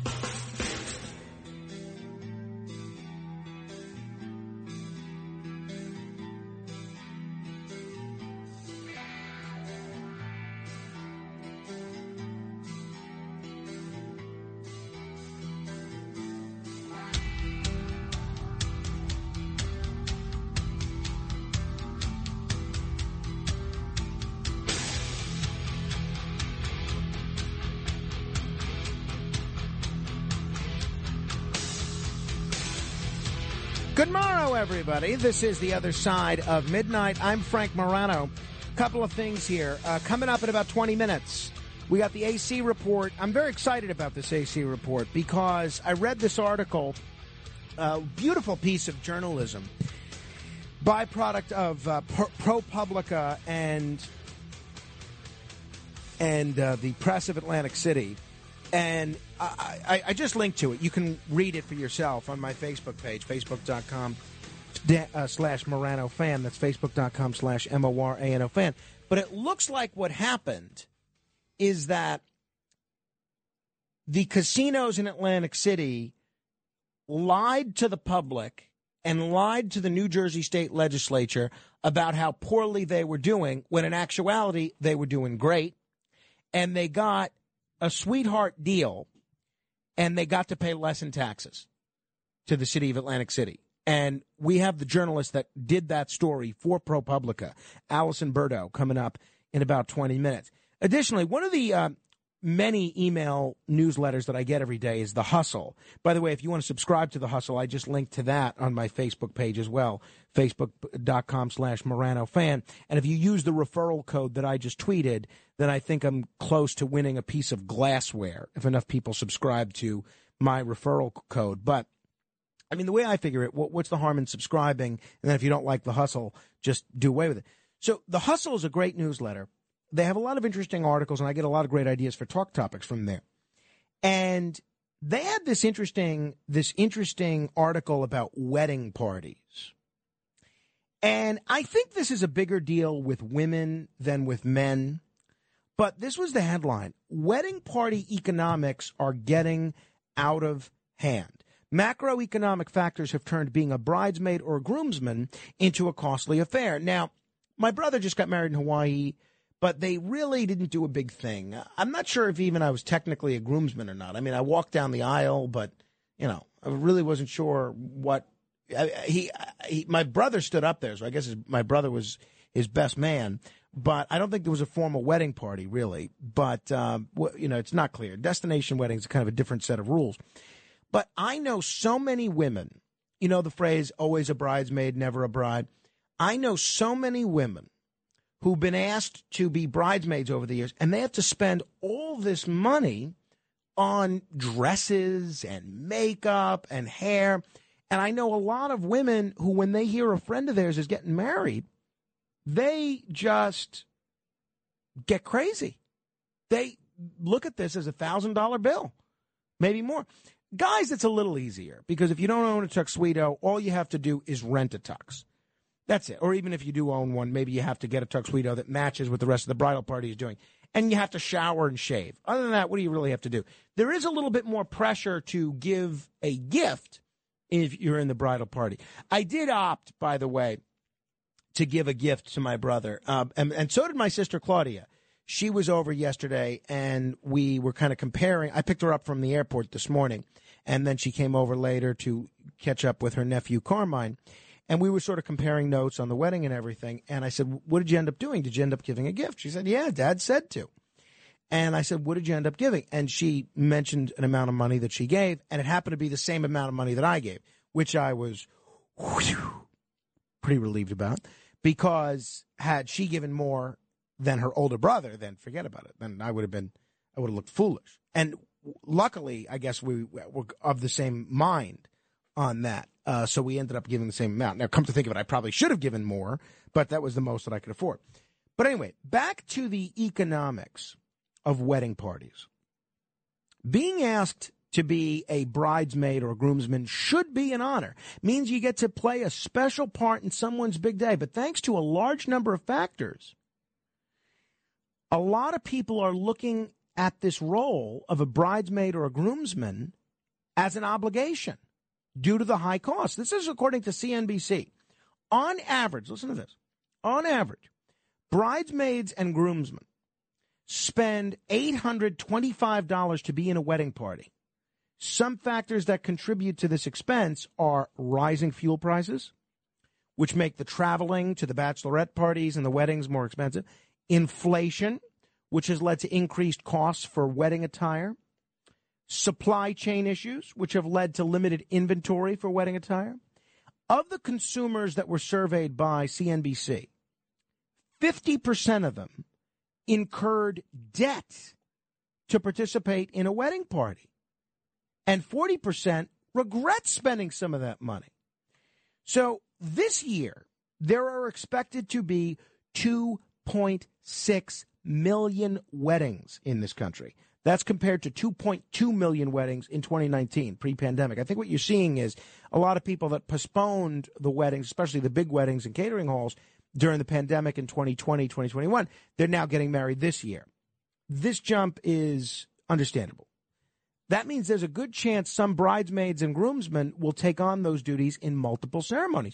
My sister was saying the same thing. You know, she's going to another wedding. She's got to give a gift at that one, and it's tough. And this leads to a big financial burden. So here's a question. Just because you get asked, do you have to say yes? I remember my friend Mike Wolf got married. My friend Mike Wolf got married maybe about 10 years ago. He's a great guy, a good friend. And he calls me about 3 weeks before his wedding. And Mike and I go back a ways. This is even 10 years ago we went back. So Mike Wolf calls me, gives me the wolf howl. And whenever the wolf howls, you have to go to where he calls. So I meet him at a bar somewhere after work. He was working on Wall Street at the time, and meet him with some friends. And this is when I was working mornings. I was not really eager to extend my workday past 5:30, 6 o'clock. But whenever the wolf howls, you have to call. Whenever the wolf howls, you have to call. So you have to abide by the call. So anyway, he says, look, I know you hate going to weddings, and I know you're not going to want to do this. But, and this is 3 weeks before his wedding, but I really would like you to be in my bridal party. And I said, Mike, I don't know who you think you're kidding. This is a total you have me filling in for somebody that declined. Otherwise, you would have asked me 2 months ago or 3 months ago or 4 months ago. So he said, no, that's not the case. I just know you only go to one wedding a year, and I know you don't really like weddings. I know this is not your thing, but it would mean a lot to me. So, of course, I did it, and, was happy to go and do a thing. But when someone asks me to be in their wedding party, I would have a tough time saying no. But roughly 20% of the people who were asked have turned down a wedding party invitation. And of those folks, 69% say the decision did not hurt their relationship with the bride or groom. If you do decide to go that route, I am curious about what you think the best way is to politely decline an invitation. I am shocked that number is as high as 20%. Because, I don't know, I would feel bad. Even in the case of Mike Wolf, I declined. I mean, I could have easily declined being in the wedding party, but I didn't do it. Because that's a commitment. You go to the rehearsal dinner, you got to go to this, you got to go to that. And I still went. So I am shocked at that number, that 20% of the people who were asked turned down a wedding party invitation. Are you? And have you ever turned down a wedding party invitation? Not a wedding invite, but an invite to be in the wedding party. 800-848-WABC. And I am a little surprised because if I asked somebody to be in my wedding and they said no, I don't know, and I'm a pretty chilled out guy, I think I would be a little hurt. So 69% of the people say the decision did not hurt their relationship with the bride or groom. I could see people getting offended either way. There were some people, like, for instance, Mike Wolf, I was concerned about wedding party reciprocity because he asked me to be in his wedding party, and then I didn't have room, basically, to put him in mine, and we already had too many fellas. So I didn't ask him to be in mine. I was upset. I was concerned that he was going to be upset about that. But I think he survived. I think he was okay with it. But 69% say the decision did not hurt the relationship with the bride or groom. So, three-part question, 800-848-WABC. One, are you getting hammered by the cost of what it takes to be in a bridal party these days? 800-848-9222. That's 1-800-848-WABC. Two, would you ever think of turning down a wedding party invitation? Or have you ever turned down a wedding party invitation? 800-848-9222. And three, would that or has that hurt your relationship with the bride or groom? 800-848-WABC. In the case of women, I really do think that so much is expected of them. They have to pay to get their hair done and pay for the dress, and then the bridal shower, the bachelorette party. It's a big production. So I empathize with anybody that gets asked to be in a wedding party. I'm just curious how you handle or have handled situations like this. 800-848-WABC. That's 800-848-9222 if you want to comment. Let me say hello to Leo on the Upper West Side who has been patiently holding. Hello, Leo.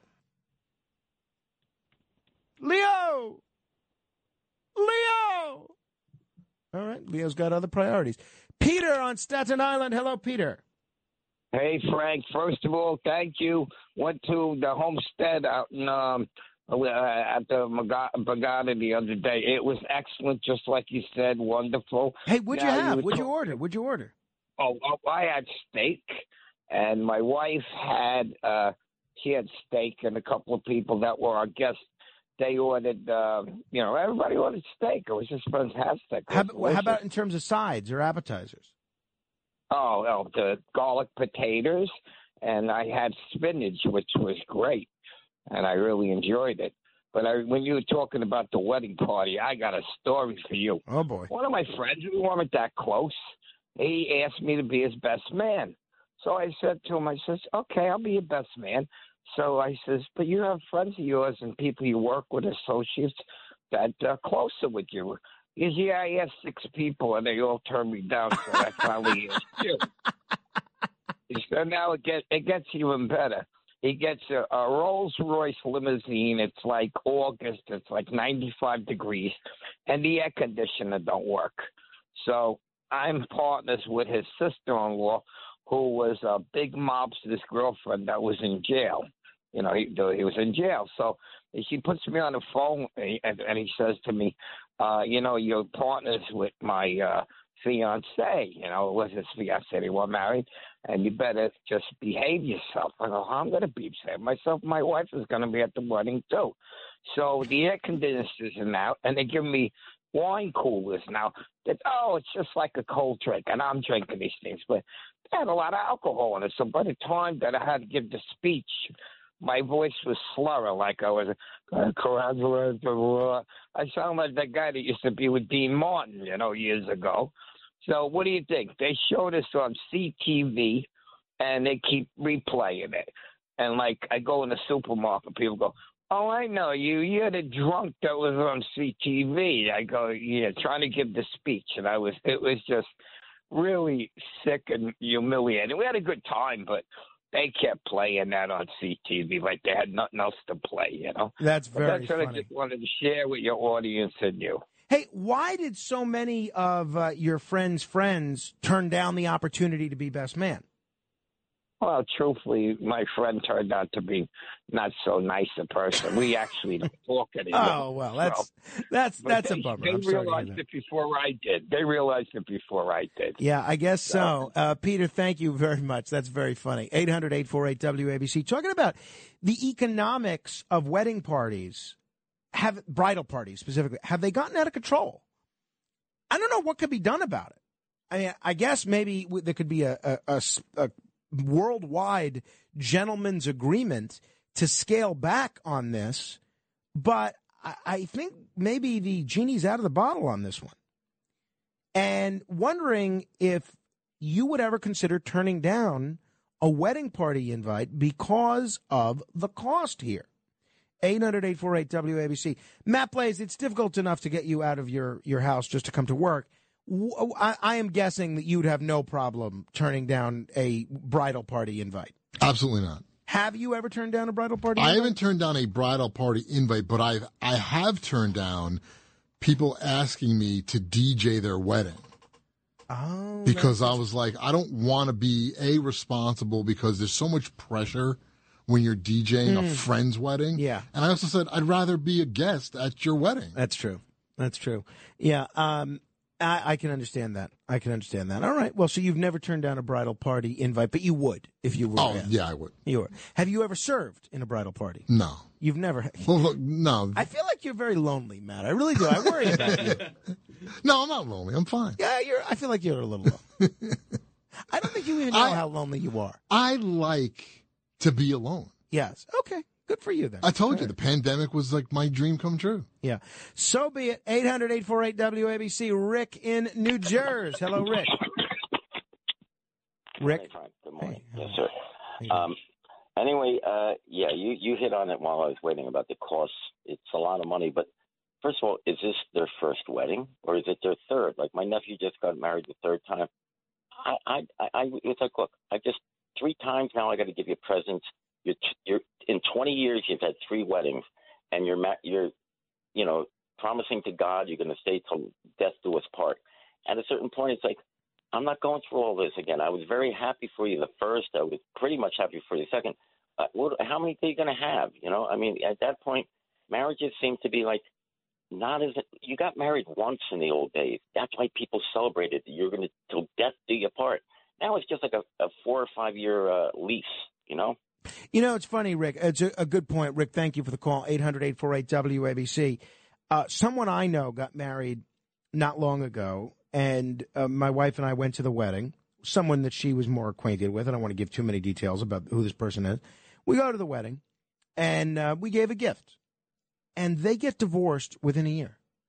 And I said at the time, I did a segment on this on the radio, I said they should refund a prorated portion of their gift. But I guess they spent it, whatever, fine.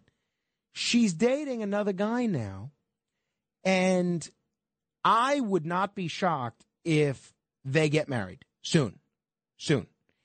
And I said to my wife, I said, if so-and-so gets married again to this fella, there is I don't think we should give a gift. I mean, maybe we give enough if they're getting married in a catering hall somewhere to cover our plate so they don't go into debt for us. But I don't think we should give the same sort of lavish gift we did for the first wedding that ended in divorce within 10 months.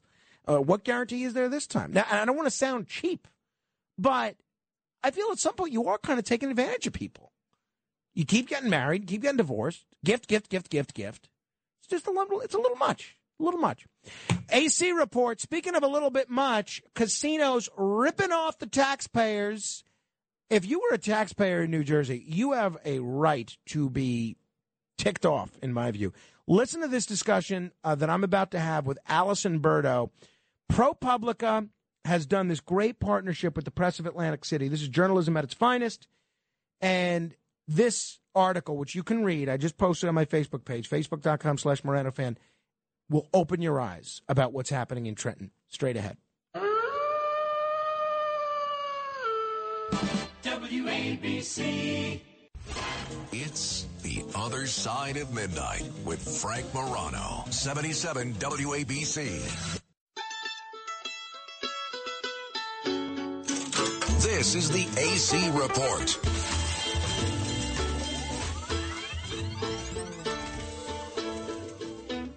Well, they blew up a chicken man in Philly last night, and they blew up his house too. Down on the boardwalk, they're ready for a fight. Gonna see what them racket boys can do. Now there's trouble busting in from out of state, and the DA can't get no relief. Gonna be a rumble on the promenade, and the gambling commissioner's hanging on by the skin of his teeth. Everything dies, baby, that's a fact. But maybe everything that dies, someday he comes back. Put your makeup on, fix your hair up pretty, and meet me tonight in Atlantic City. That's right. Once again, it is time for our weekly look at one of the most interesting communities in the entire world. Atlantic City, New Jersey, Monopoly City, a city which for the last 50 years or so has had its fortunes inexorably tied to the fortunes of its casinos, some of the county's biggest employers, and the thing that's really, since the 1970s, come to define Atlantic City. Now, occasionally when we do these segments, and we've talked to everybody, we've talked to representatives from the casino industry, we've talked to politicians, we've talked to local business owners, we've talked to local journalists, and occasionally I've been accused of trying to paint too rosy a picture of what's going on in Atlantic City. I don't think that's accurate, but whatever, critics be critics. And occasionally I've been called a cheerleader for the various businesses in Atlantic City, including the casino industry. Well, what do you do if the interests of the casino industry and the casinos don't necessarily jive with the interests of Atlantic City as a whole? Well, you're about to find out, because I just read an article which is one of the most fantastic pieces of journalism I've read ever. And in a few short pages, is able to explain clearly in ways that even a layman like me can understand exactly what's happening with the finances and the economy of Atlantic City. But it also is a textbook example of what may be wrong with some aspects of New Jersey government as a whole. That's why I am very, very pleased to welcome Allison Berto. She's a local reporting fellow with ProPublica's local reporting network, and she's also with the Press of Atlantic City. Allison, thanks so much for joining me on the radio. Yeah, thanks, Frank, for having me. So before we get into the substance of your article on the Atlantic City casinos and their tax burden, explain to me this partnership with ProPublica and the Press of Atlantic City. I'm a big believer in local journalism, and I think a lot of our listeners, whether on the left or on the right or non-political, they shake their heads at the demise and the decline in local journalism in a lot of small and mid-sized cities. What exactly is this partnership, and how does it work? So the partnership is funded by ProPublica. It allows for the Press of Atlantic City, which, as you referenced, is a local newsroom that's undergone some financial difficulties, like most of the industry in recent years. It allows this local newspaper to have an investigative reporter on the ground in Atlantic City. It's really terrific. I wish every city had a newspaper that had this sort of investigative journalism. Now, the first line in A Christmas Carol is Marley was dead to begin with. And you have to understand this before you understand anything that happens in the book. I think for our listeners to understand exactly what's happening in Atlantic City right now, they need to understand what the pilot program is. Can you explain to folks who might be hearing this term for the first time, or may have heard the term but not necessarily understood what it is, what exactly is the pilot program and what's the rationale behind the pilot program? Sure, great question. So pilot stands for payment in lieu of taxes, and it's a program that you would see in other municipalities around New Jersey as well as, other places around the country. It's in Atlantic City, specifically referencing the casino's payment in lieu of property taxes. So at least for Atlantic City, this came about following a particularly financially tumultuous time for both the casino industry and the city itself, coming off of casino expansion in neighboring states starting in 2006-7. The financial crisis the whole nation went through in 2008, and then Sandy down here in New Jersey. All of these financial events hit, and subsequently 4 casinos ended up closing in a very short period of time. So it became a very difficult financial situation for Atlantic City itself, as casinos having their property values drop through successful challenges within the court system. So sort of all of those financial events that I ticked off, it hurt the gaming properties. So while they were on a regular property tax system, they started to challenge their bills with the tax courts and successfully winning those challenges. That led to Atlantic City having to issue millions of dollars in refunds, putting it in a ton of debt. So it's a lot of backstory, but eventually we get to 2016 when lawmakers passed a bill putting casinos on a payment in lieu of property tax program known as pilot here. So it's sort of win-win in that if the casinos aren't doing well, they don't necessarily have to pay as much as they would in property taxes. And the city doesn't have to spend a lot of time in lengthy and costly court hearings fighting with the casinos over what they should pay. It sounds like the gist of it, right? Yeah, that's exactly right, Frank. And by agreeing to the Pilot Act, the casinos agreed that they would no longer challenge these taxes in court. So it provided a bit of predictability for both the industry and the municipality. Okay, now let's talk about what happened with the pandemic. New Jersey casinos, Atlantic City casinos were closed for a long time as a result of the shutdown. And I guess it stands to reason that there'd be less casino revenue coming in with all these casinos closed. What exactly did the closure during the pandemic mean for Atlantic City casinos? And what did the legislature do with respect to the pilot program and the money that the casinos needed to pay to Atlantic City?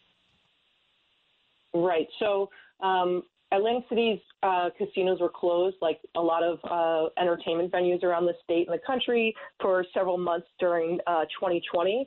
They started to reopen in 2020 and had capacity limits for some time. So in that first year of the pandemic, it was a rough year for casinos. The one sort of positive for them was they started to see a slight uptick in sports wagering revenue, bets being made online, and then also a strong increase in internet bets just on any old casino game. So that started in 2020, and then in 2021, as those capacity limits got lessened and eventually removed altogether, we started to see in-person gaming come back as well. But more to the point, as opposed to talking about revenues, if you look at the gross operating profits of the casinos, 2020 was a tough year, but 2021 was the industry's highest annual profit since 2010. So it was a redistribution of revenue and where people were making their bets, but the profits for the casinos are back to where we saw them more than 10 years ago.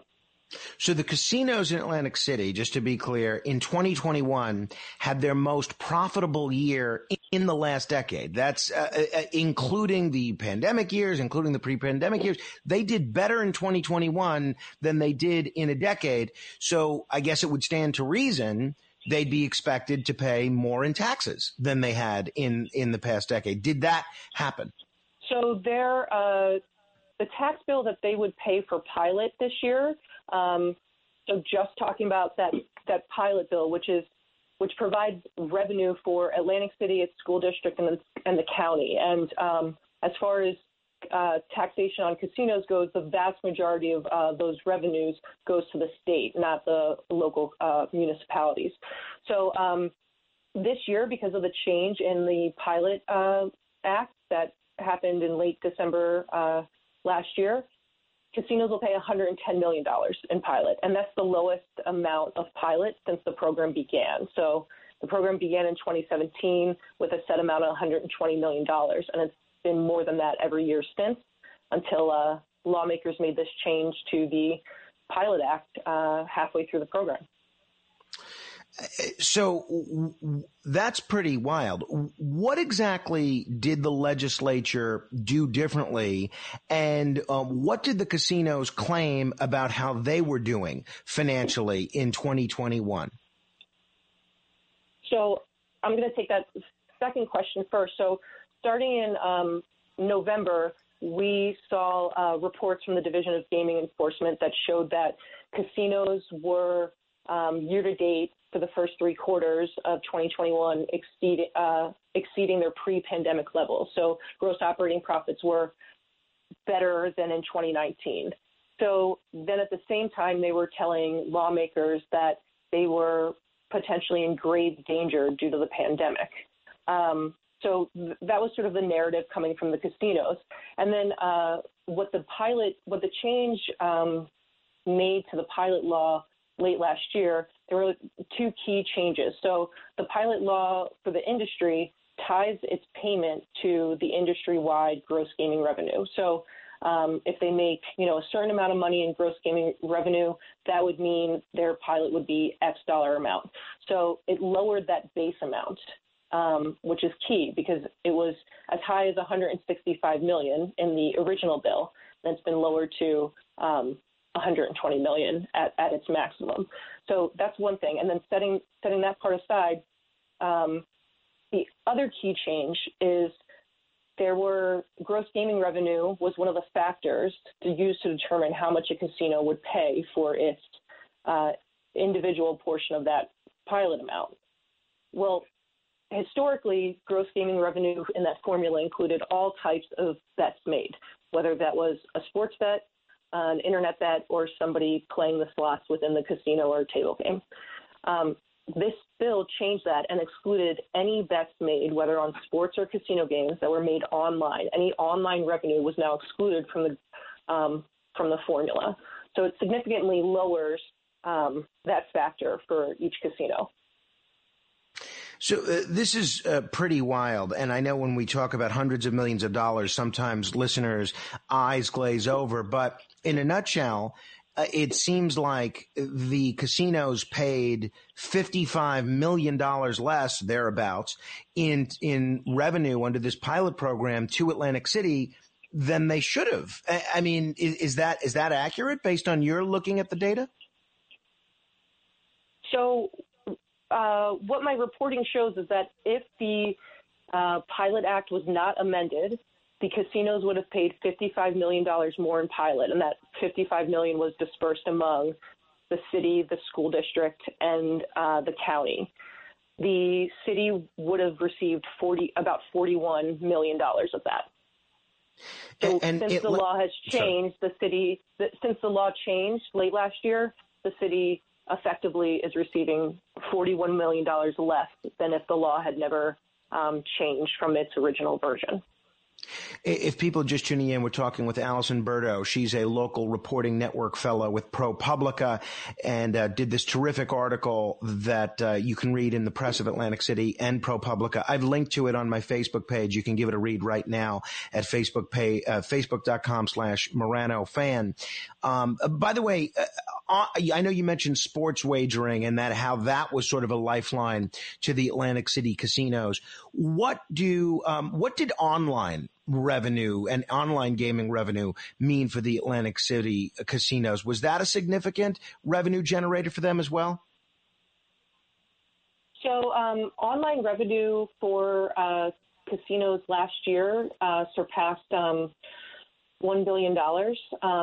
So when the casino industry as a whole brought in $4.2 billion in gaming revenue, it's pretty significant. It's, a little bit, it was a little bit more than a quarter. Wow. Now, Atlantic City is not exactly flush with cash. As you report in your article here, Atlantic City has been in a position, even though they're dealing with poverty, even though they're dealing with crime like a lot of other cities are, they've been forced to cut back on a lot of key programs, including making cuts to their police force. Atlantic City is not exactly flush with cash, are they? So Atlantic City has a balanced budget, but I think that the idea here is that casinos, when they were first legalized in New Jersey back in the 70s, there was a promise from lawmakers that this was an industry that would be a unique tool for urban redevelopment in Atlantic City. And when you look at some of the metrics that continue to describe Atlantic City's population, like its poverty rate, its unemployment rate, these things don't necessarily show a revitalized urban center. I guess the most jarring aspect of this, and there are several elected officials quoted in your piece, the county executive Denny Levinson, city councilman Jesse Kurtz, who, everybody I think knows is a friend of mine, as several of the other state legislators, is that it seems like the fortunes were misrepresented by the casinos to the state legislature. It seems like the casinos were crying poverty at a time when they were doing better than they had in a long time. Do we know if the casinos were mistaken in their representation, or did they intentionally deceive the legislators and the public? That's a tough question. I can't necessarily say that this was intentional. I can say that former gaming regulator and a current consultant to the gaming industry told me that claiming that jobs will be lost or casinos could close is a common negotiating tactic for the industry. I think, that's something that you might see in other industries as well. And I guess that's always the argument about whether corporate welfare, right? So-called corporate welfare is that, and we had this discussion in New York recently as it relates to the Buffalo Bills, but we frequently have it with respect to sports stadiums and other large industries, even hospitals and other things, that you have to give them a sweetheart deal, for lack of a better discussion. Otherwise, it's going to cause all these jobs to leave town. Steve Sweeney, the former president of the state Senate who was defeated for re-election, he says casinos would have closed. But the other industry analysts, including the former head of the CRDA that you spoke with, he says that's not true. Yes, that's correct. So the former Senate president stood by his position that if the law had not changed, as many as 4 casinos could close, solely from the increase in this tax obligation. The gaming analysts and former regulators that I spoke to disagreed with that. They did caution that, resorts was not in a the best financial position. So that was one that may have some cause for concern, but the rest they had, had expressed no concerns about. And, to be fair, Bally's is reporting, negative on the negative side for gross operating profits in the last year or so. That property was just recently acquired by that company. And, those corporate executives say on its earning calls to its shareholders that it's expecting that property to lose money, and they're expecting it to be positive in 2023. Aside from Senator Sweeney, what are other state lawmakers saying, Democrat and Republican, that represent the area and that are leaders in the state legislature in general? Are they proud of this situation where they redid the formula for the pilot law to allow the casinos to pay less than they would have, or is there some regret here? I can't really say if they're proud or not. I will say that the representatives for District 2, which includes most of Atlantic County and includes Atlantic City, those are Senator Palestina and former Assemblyman Armato and Mazzeo, and then the current Assemblyman Guardian and Assemblywoman Swift, that all of them oppose the legislation. So, and the three that were in office last year voted against it. And is this a bipartisan opposition to the legislation, Democrat and Republican? It's not as if Democrats are all for this and Republicans are against it, or vice versa? Aside from Assemblyman Armato and Assemblyman Mazzeo, who are both Democrats that voted against the bill, there were a few others. One that comes to mind is in a North Jersey representative, Vin Gopal, who is often outspoken about corporate welfare. Talking with Allison Berto, she's a local reporting network fellow with ProPublica and has done this great piece in partnership with the Press of Atlantic City on the changes that were made to the pilot law in Atlantic City and resulted, based on my reading of the data in this article, in the casinos paying substantially less than they would have had the formula remain unchanged. And Allison, I appreciate in the era in which we live in, where you have media personalities trying to find the most hyperbolic talking points they can, you trying to go, out of your way to be as fair as possible to everybody, seeking comment from Senator Sweeney and from the casino industry. Governor Murphy, he was on board with this change to the pilot program as well, right? As far as I know, yes. He signed the bill into law within 24 hours of it getting passed by both houses in Trenton. As you may remember, it was an odd time to see comment from Governor Murphy due to the COVID pandemic. There were COVID briefings where only a handful of reporters were able to participate in those. And, they did a great job in asking questions sort of on behalf of the rest of New Jersey. And there was, just ahead of this bill becoming law, he was asked for his opinion on it, and he told reporters that it was all good by him. So we discussed the substantial online gaming revenues that these casinos have taken in.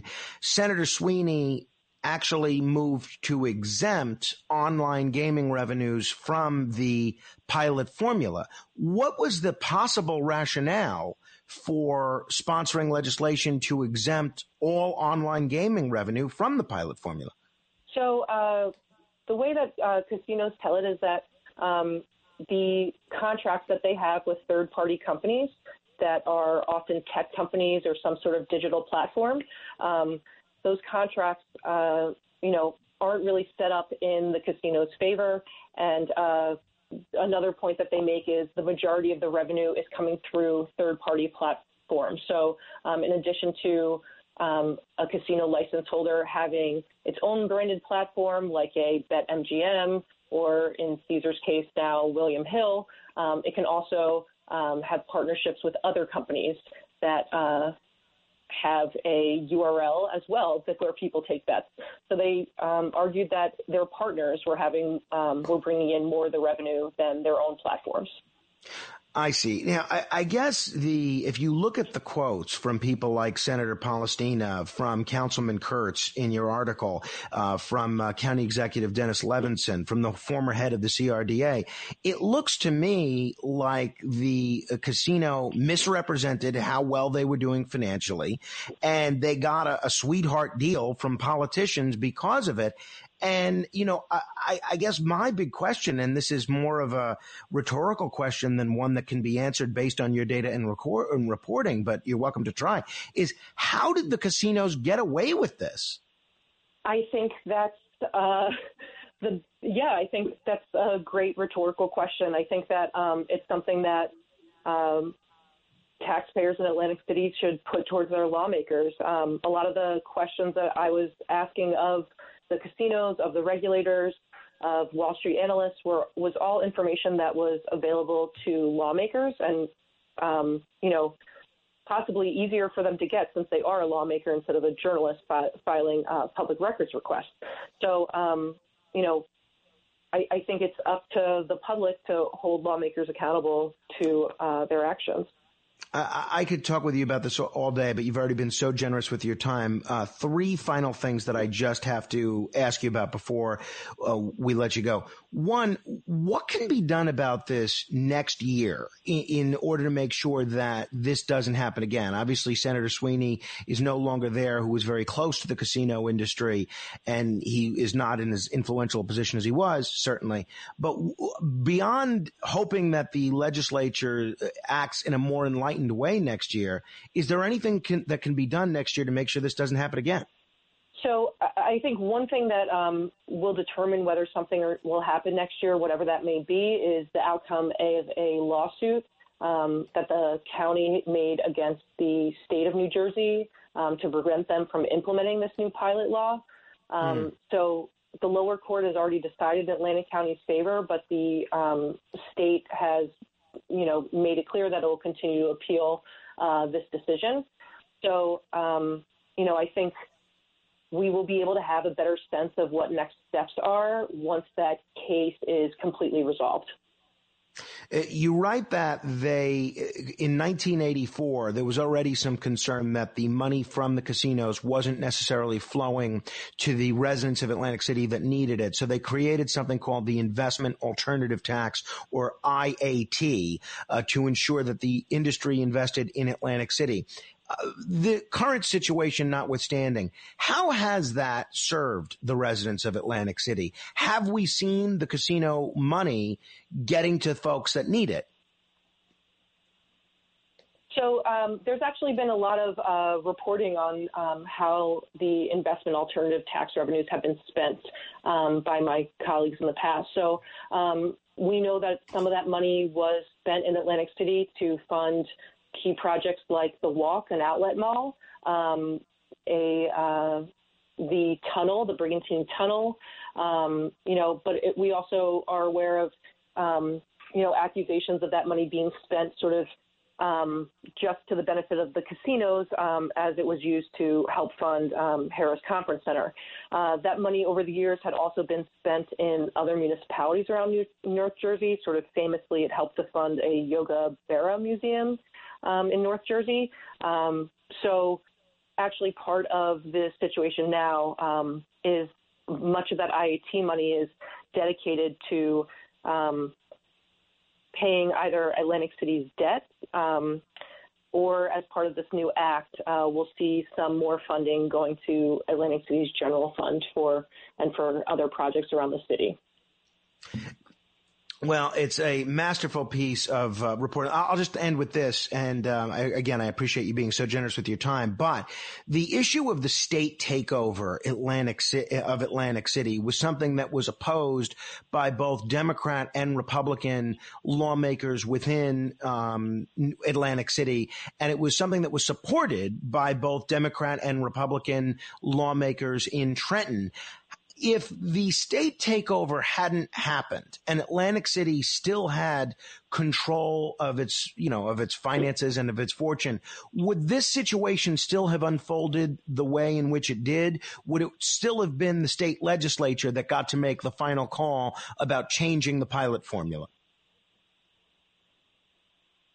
So one of the things to keep in mind is that the state is the government that legalized gambling in New Jersey. So while there are some local regulations around casinos, the vast majority of them come from the state.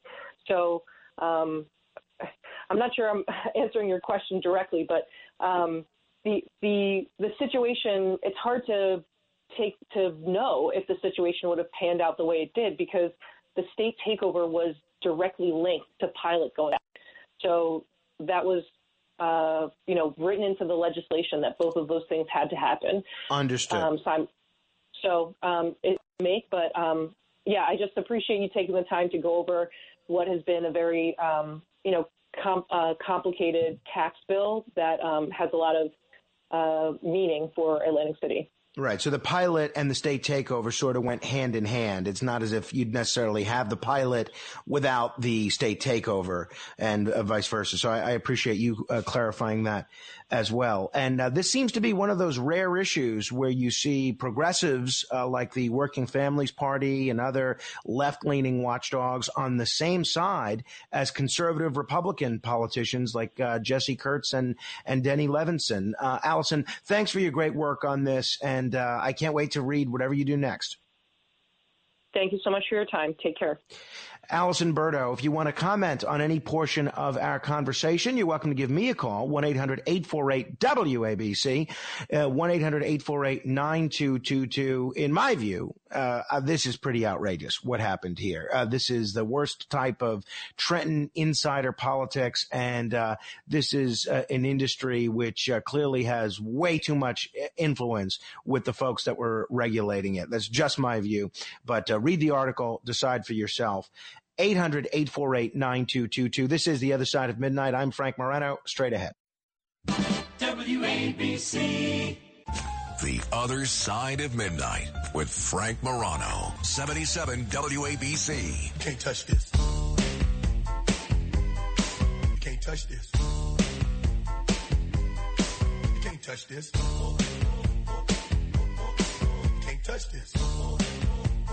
My music hits me so hard, makes me say, oh my Lord, thank you for blessing me. What am I to rhyme and do like me? It feels good when you know you're down. A super dope homeboy from the Oak Town, and I'm known as such. And this MC Hammer, or simply Hammer, one of the great hits from the early 1990s. Can't touch this, indeed.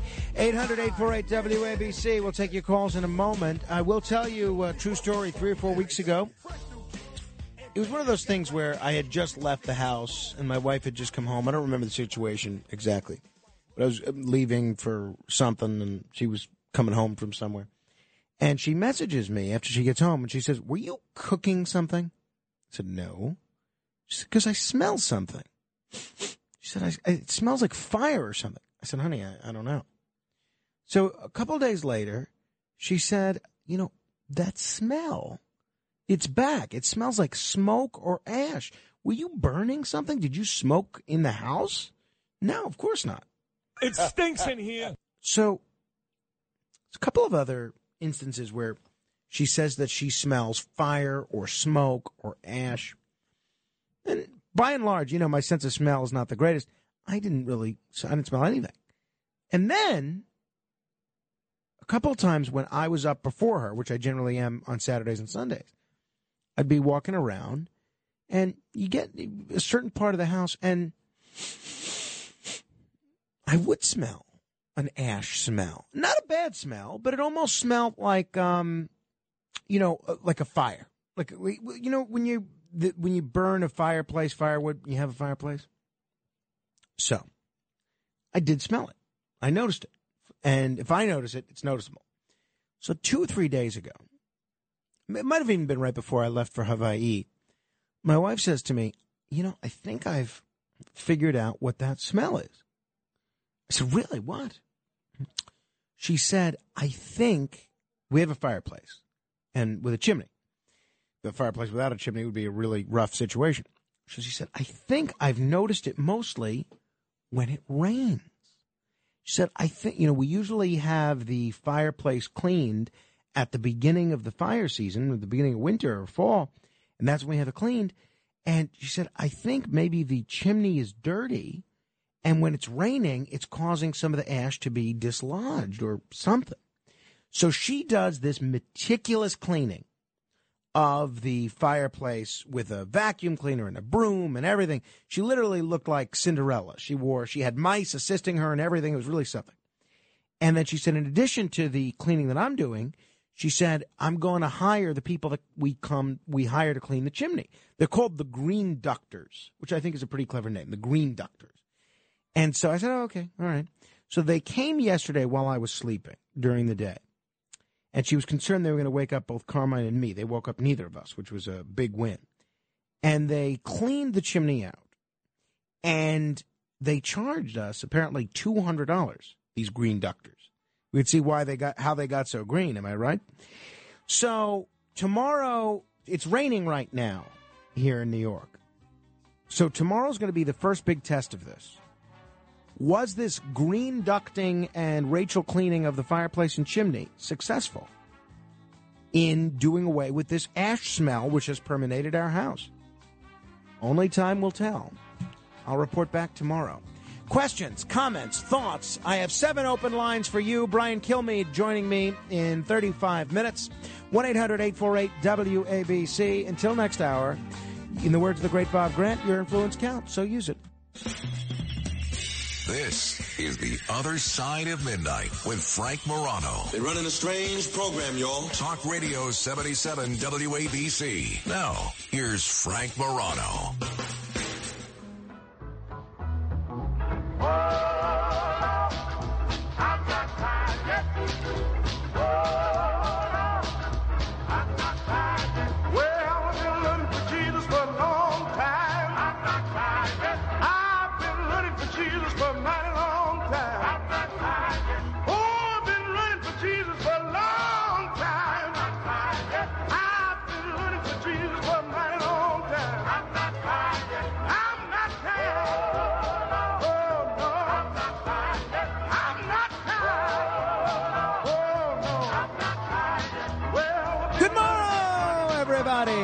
This is The Other Side of Midnight. I'm Frank Morano. Coming up in 27 minutes, we're going to give you an opportunity to win $1,000. Stay tuned for that one. Coming up in 29 minutes, we're going to talk with the great Brian Kilmeade, my colleague who you can hear on the radio every morning from 10 a.m. to noon. Quite possibly the hardest working man in show business. A brilliant, brilliant guy and a hard worker. So I'm looking forward to, and just a nice guy, actually. And we'll chat with him a little bit later. It's funny. All the rage now is Top Gun. Top Gun, Top Gun, Top Gun, Top Gun. Top Gun, Top Gun. And when I had Kelsey Grammer on the radio last, one of the questions I asked him was, they brought back Frasier. They brought back Roseanne. They brought back Will and Grace. They brought back Sex and the City. They brought back The X-Files. And one of the questions I asked him was, why is everything new, again, old? And it's funny, if you look at the motion pictures that seem to be doing very well at the box office, and I'm talking primarily the theatrical motion pictures, not necessarily the ones that are available on platforms like Netflix, but it's true on the streaming platforms to some extent as well. If you look at the motion pictures that are doing very well, if you look at the television programs that are doing very well, so many of them are in the category of either sequels or remakes. And the tempting thing to do is to say, well, they don't have any original ideas. Those Hollywood elitists that we all can't stand, they don't have any original ideas. I don't think it's true. I think that the reason you see Fast and the Furious 93 and the reason you see 5 remakes of the film Halloween is because these franchises already have an embedded fan base. They already have a base that understands what that product is and likes the product and are more likely to purchase or sample or view something that is a continuation of that product. And sometimes a sequel is done very well, whether it's a sequel to a television program or sequel to a movie. One of the best examples of a spin-off that was a continuation of an original story, even though it had a new cast and everything, was Star Trek The Next Generation. Star Trek The Next Generation is a sequel. It's set about 90 years in the future from where the original series took place. Very, very successful, very well done. We've also seen occasionally a successful reimagining of some television series. By far, the best example that I could think of is the Battlestar Galactica reimagining. I love the original Battlestar Galactica with Richard Hatch and Dirk Benedict and Lauren Green and all these great actors. But there's no way that you can say the original Battlestar Galactica is superior in terms of quality to the reimagined Battlestar Galactica. There's just no way. There's no objective way you could look at both of those and say, yeah, the original is superior. It's not. It's not. And I love the original, but it had a lot going for it. But it's not superior to the reimagining. So it got me thinking, because I saw a headline yesterday that a very big film from a couple of years ago that caused a very big discussion about mental illness. It caused a big stir in the comic book community, and it was a big Oscar winner, is getting a sequel. Announced officially yesterday that this film will now have a sequel. You're serious, aren't you? You're telling us you killed those 3 young men on the subway? Mm-hmm. And why should we believe you? I got nothing left to lose. Nothing can hurt me anymore. My life is nothing but a comedy. But that film was The Joker, a terrific scene between Robert De Niro as Murray Franklin, the talk show host there, and the star of the film, Joaquin Phoenix, who played Arthur Fleck as the Joker. By the way, I do believe, and if I ever get to interview Todd Phillips, who wrote and directed that film, I believe that they based that character of Murray Franklin, who's a talk show host in Gotham City, and Gotham City is basically New York. I believe they based that on my friend Joe Franklin. I truly believe that. I really do think that he's based on Joe Franklin. Now, he's not like Joe in terms of personality. He was a little more serious than Joe, but he dresses a little bit like Joe and has the same last name as Joe. So I do think they based that, at least loosely, on Joe Franklin. But this has been building for a while.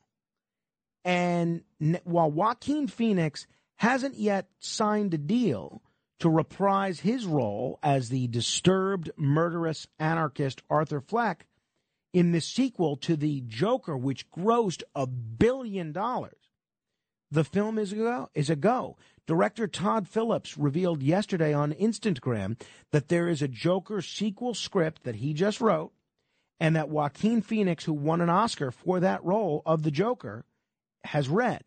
So apparently Joaquin Phoenix is negotiating. He's trying to get a princely salary. I'm sure they'll get it. He'll get it now that he's an Oscar winner, especially. And I'm sure that he'll do the film. I mean, I'm not sure, but who knows? Joaquin Phoenix is a little wacky anyway.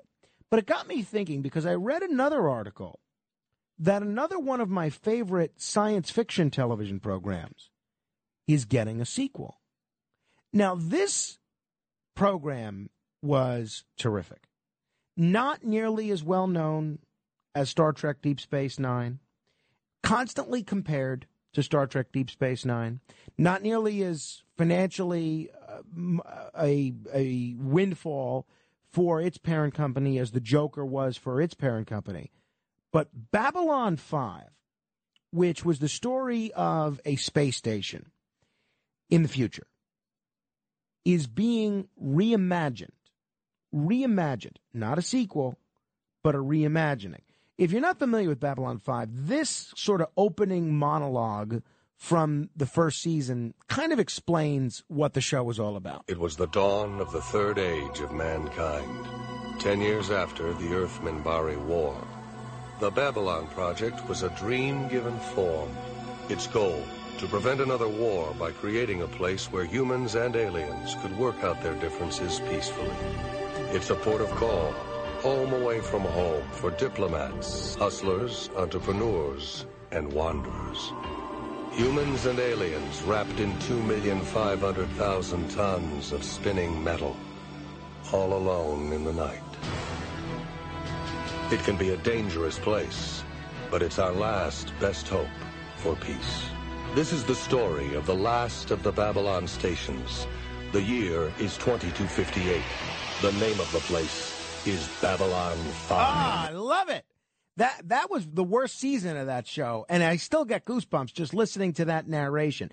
Things did not work out too well for the actor who played Jeffrey Sinclair there. By the way, that was a problem with the series. You know who was on that show? Was Jerry Doyle, the talk show host. Before he was a talk show host, he was an actor. He was one of the stars of that show, and I met him, and I said I really enjoyed the show, and I told him some specific scenes that he was in that I really, really enjoyed. And we talked about all the people on the show that ended up dying. And lo and behold, a couple of years after we had that conversation, he died. So they are doing not a sequel, not a spin-off that's a direct sequel. They're doing a from-the-ground-up reboot of that show. So it got me thinking, if you can't beat them, join them.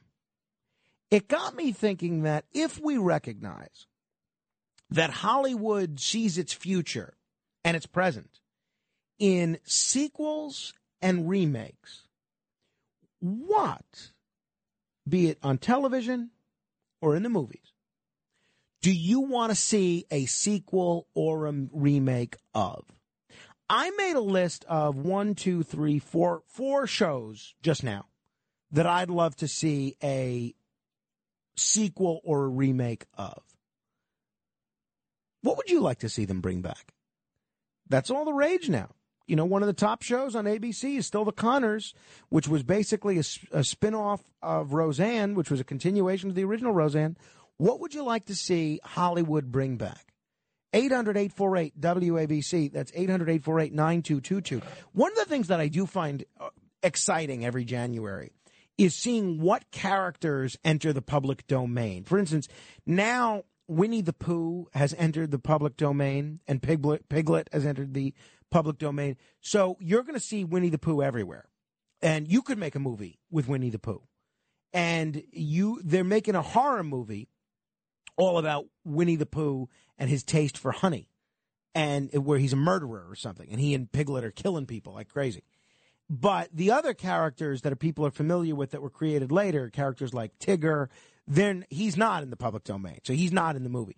But you could even make a pretty good, I don't know, pretty good. You could make a remake or a sequel to some of these public domain characters once they enter. A couple of years, you could see people like Superman and Mickey Mouse in the public domain, which the creators or the copyright holders currently of these characters are terrified about. They're trying to get an extension. They say, well, we don't want to see Mickey Mouse in a pornographic film or something like that. But once you get these characters in the public domain, then boom, they're out there. They're in. For instance, almost all of Shakespeare is in the public domain. I believe that Robin Hood is in the public domain. That's why you could see 3 or 4 Robin Hood movies come out in any given year. You could make, any kind of Hamlet movie you want. But sometimes you have to rely upon them, the Hollywood elite, the people that make movies, the people that make television shows. And so that has me wondering, at 800-848-WABC, what do you want to see them, whoever they are? And by they, we mean the Hollywood studios. What do you want to see them bring back? As either a reboot a remake or a sequel. Could be a movie, could be a television program. Don't say Mission Impossible 75. Don't say Fast and the Furious 93. I would love to hear some offbeat, really original suggestions. I have made a list of 1, 2, 3, 4, 5. 1, 2, 3 of them are relatively obscure. 2 of them I think were pretty well known. You want to hear my 5? Okay. Here are my 5, and then I want to hear yours. 800-848-WABC. 1, I loved this show. And for some reason, I ended up, kind of going down a rabbit hole yesterday, researching it to see if it was still available anywhere. There was a show on about 30 years ago, only lasted 2 seasons. I've always been fond of science fiction, even 30 years ago. And 30 years ago is when I was really in my prime TV watching days. 30 years ago, there was a television program called Time Tracks. It was a science fiction television show where you had this police officer sent from 200 years in the future. He lived 200 years from now. He was sent back in time to apprehend and return all these convicted criminals who escaped prison in the future. See, what happened in the year 22-something or 23-something, you had all these criminals that found a way, 2193, that was the year. You found all these criminals that found a way to use a time machine to go back in time to hide out as fugitives in the year 1993. And this I don't remember I'll look up the cop's name, but this cop has to, Darian Lambert, a police detective of that period, has to go back in time to 1993 to chase all these guys down. Now, I haven't seen the show in 30 years. For all I know, it was cheesy. I'm sure it was campy. But I remember loving this show, and I was disappointed it only lasted 2 seasons. I would love to see them do a remake of this because it was well received by viewers, from what I remember, even though it was canceled. That's one show, relatively obscure. I'd love to see them do a remake of that show. Another one that was kind of a silly show, again, from 30 years ago, and I'm sorry to make everything so long ago, but that's when I was really in my prime TV watching days, was called They Came from Outer Space. I don't know if you ever saw this, but this was a comedy, and I thought it was hysterical.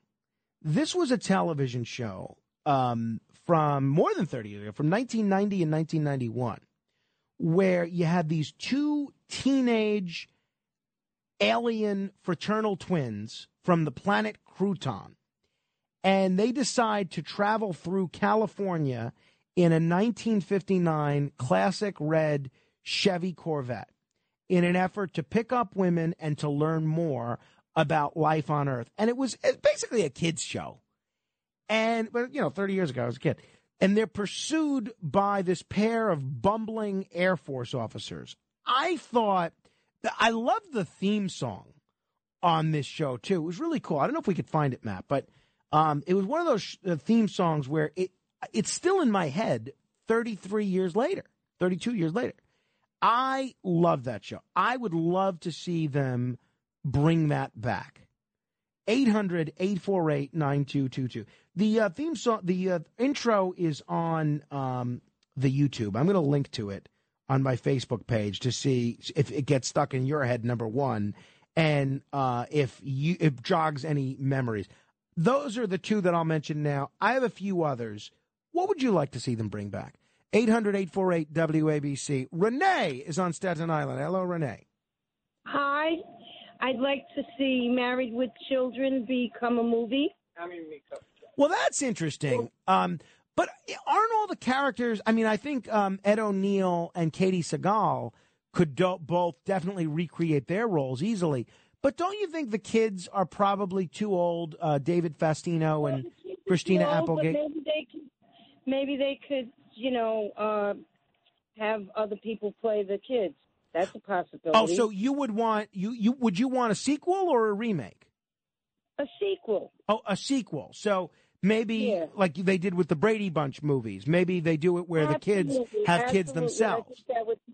Yeah, I think that would be really great. They could, show them in their younger forms, and then they could show them the real actors later when they're older. I like it. Renee. I was a big fan of that series. You'll remember when Doug McIntyre was here. He was a writer on that show. We spent a lot of time talking about that show. 1-800-848-WABC. A sequel or a remake that they should do. What do you think? Sean in Park Ridge. Hello. Hey, Frank, I'm going to need your help on this one. I do remember the name of the movie, and it was kind of interesting. It was called The Time Machine. Yeah. And do you remember that movie? Well, I mean, that's the one that's based on the H.G. Wells novel, right? Right. And in the beginning of the movie, the guy, I remember he's in a park, and somebody goes and robs him, and he's, I think, going to be engaged to this girl, and then she winds up dying. Yeah, I mean, that's with the troglodytes and the Eloi, right? Yeah. And at the end, all this underground world, it gets all kind of crazy and stuff.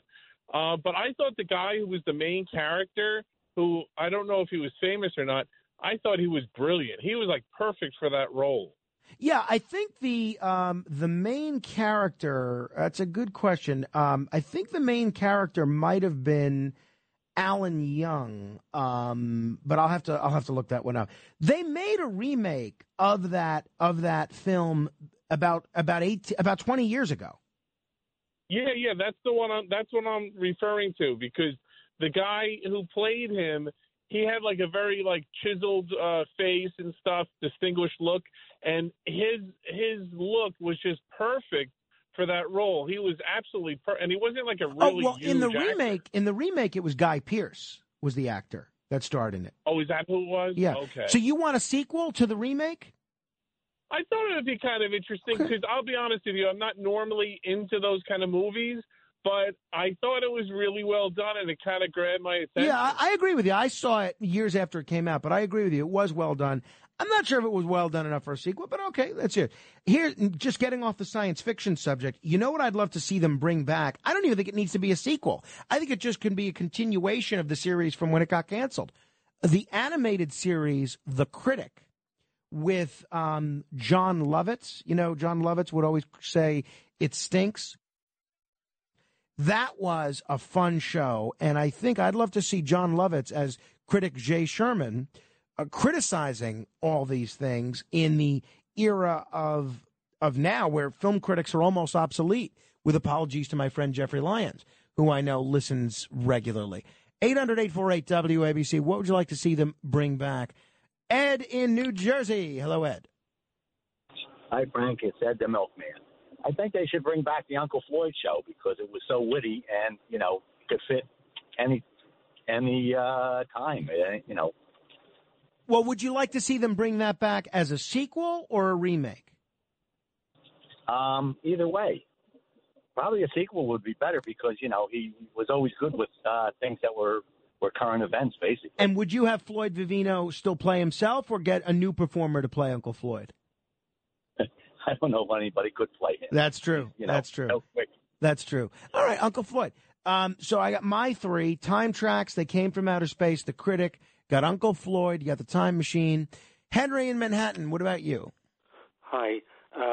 I'd like to see much earlier pictures and TV shows and about kids and their love for an animal, whether it's My Friend Flicka, which was about a horse, or Lassie, or the one about the dolphin, Flipper. That's what. Yeah, but see, there were remakes of both Lassie and Flipper fairly recently. I don't know that they've done a remake of My Friend Flicka. That could probably do well. I would think that would do well.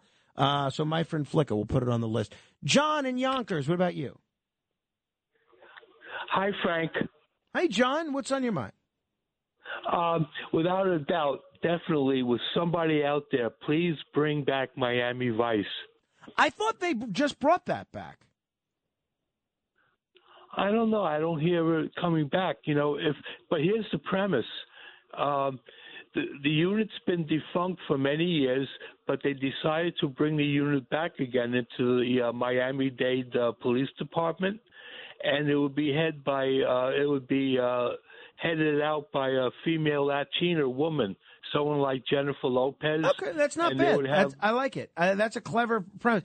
They brought it back as a film about 15 years ago. It was a movie, yes. Yeah. But it didn't do that good, though, the movie. Yeah, which means they probably won't bring it back as a TV show, although I like your premise with Jennifer Lopez. That's interesting. 800-848-9222 if you want to make your contribution. Here's another one of mine. So, and I think it only works if you get William Shatner and James Spader to reprise their roles. Boston Legal.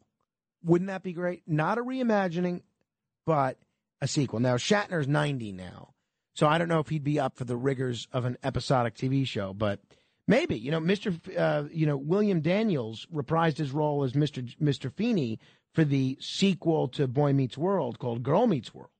And I interviewed William Daniels recently. He still sounds sharp. It'd be great to see him reprise that role one more time. Got Brian Kilmeade coming up. We got the $1,000 Minute coming up. But I'd love to know what sequels or remakes you'd actually like to see them bring back. Mike in Pennsylvania, what do you have for us? Different strokes. I'd bring back, but in a different way. What would be Mr. Drummond has 2 kids, and Mr. Drummond dies, and the chauffeur takes the kids because they found out Mr. Drummond was a millionaire because he had a Ponzi scheme. So now the kids got to go to the hood and live with the chauffeur. The chauffeur takes them in.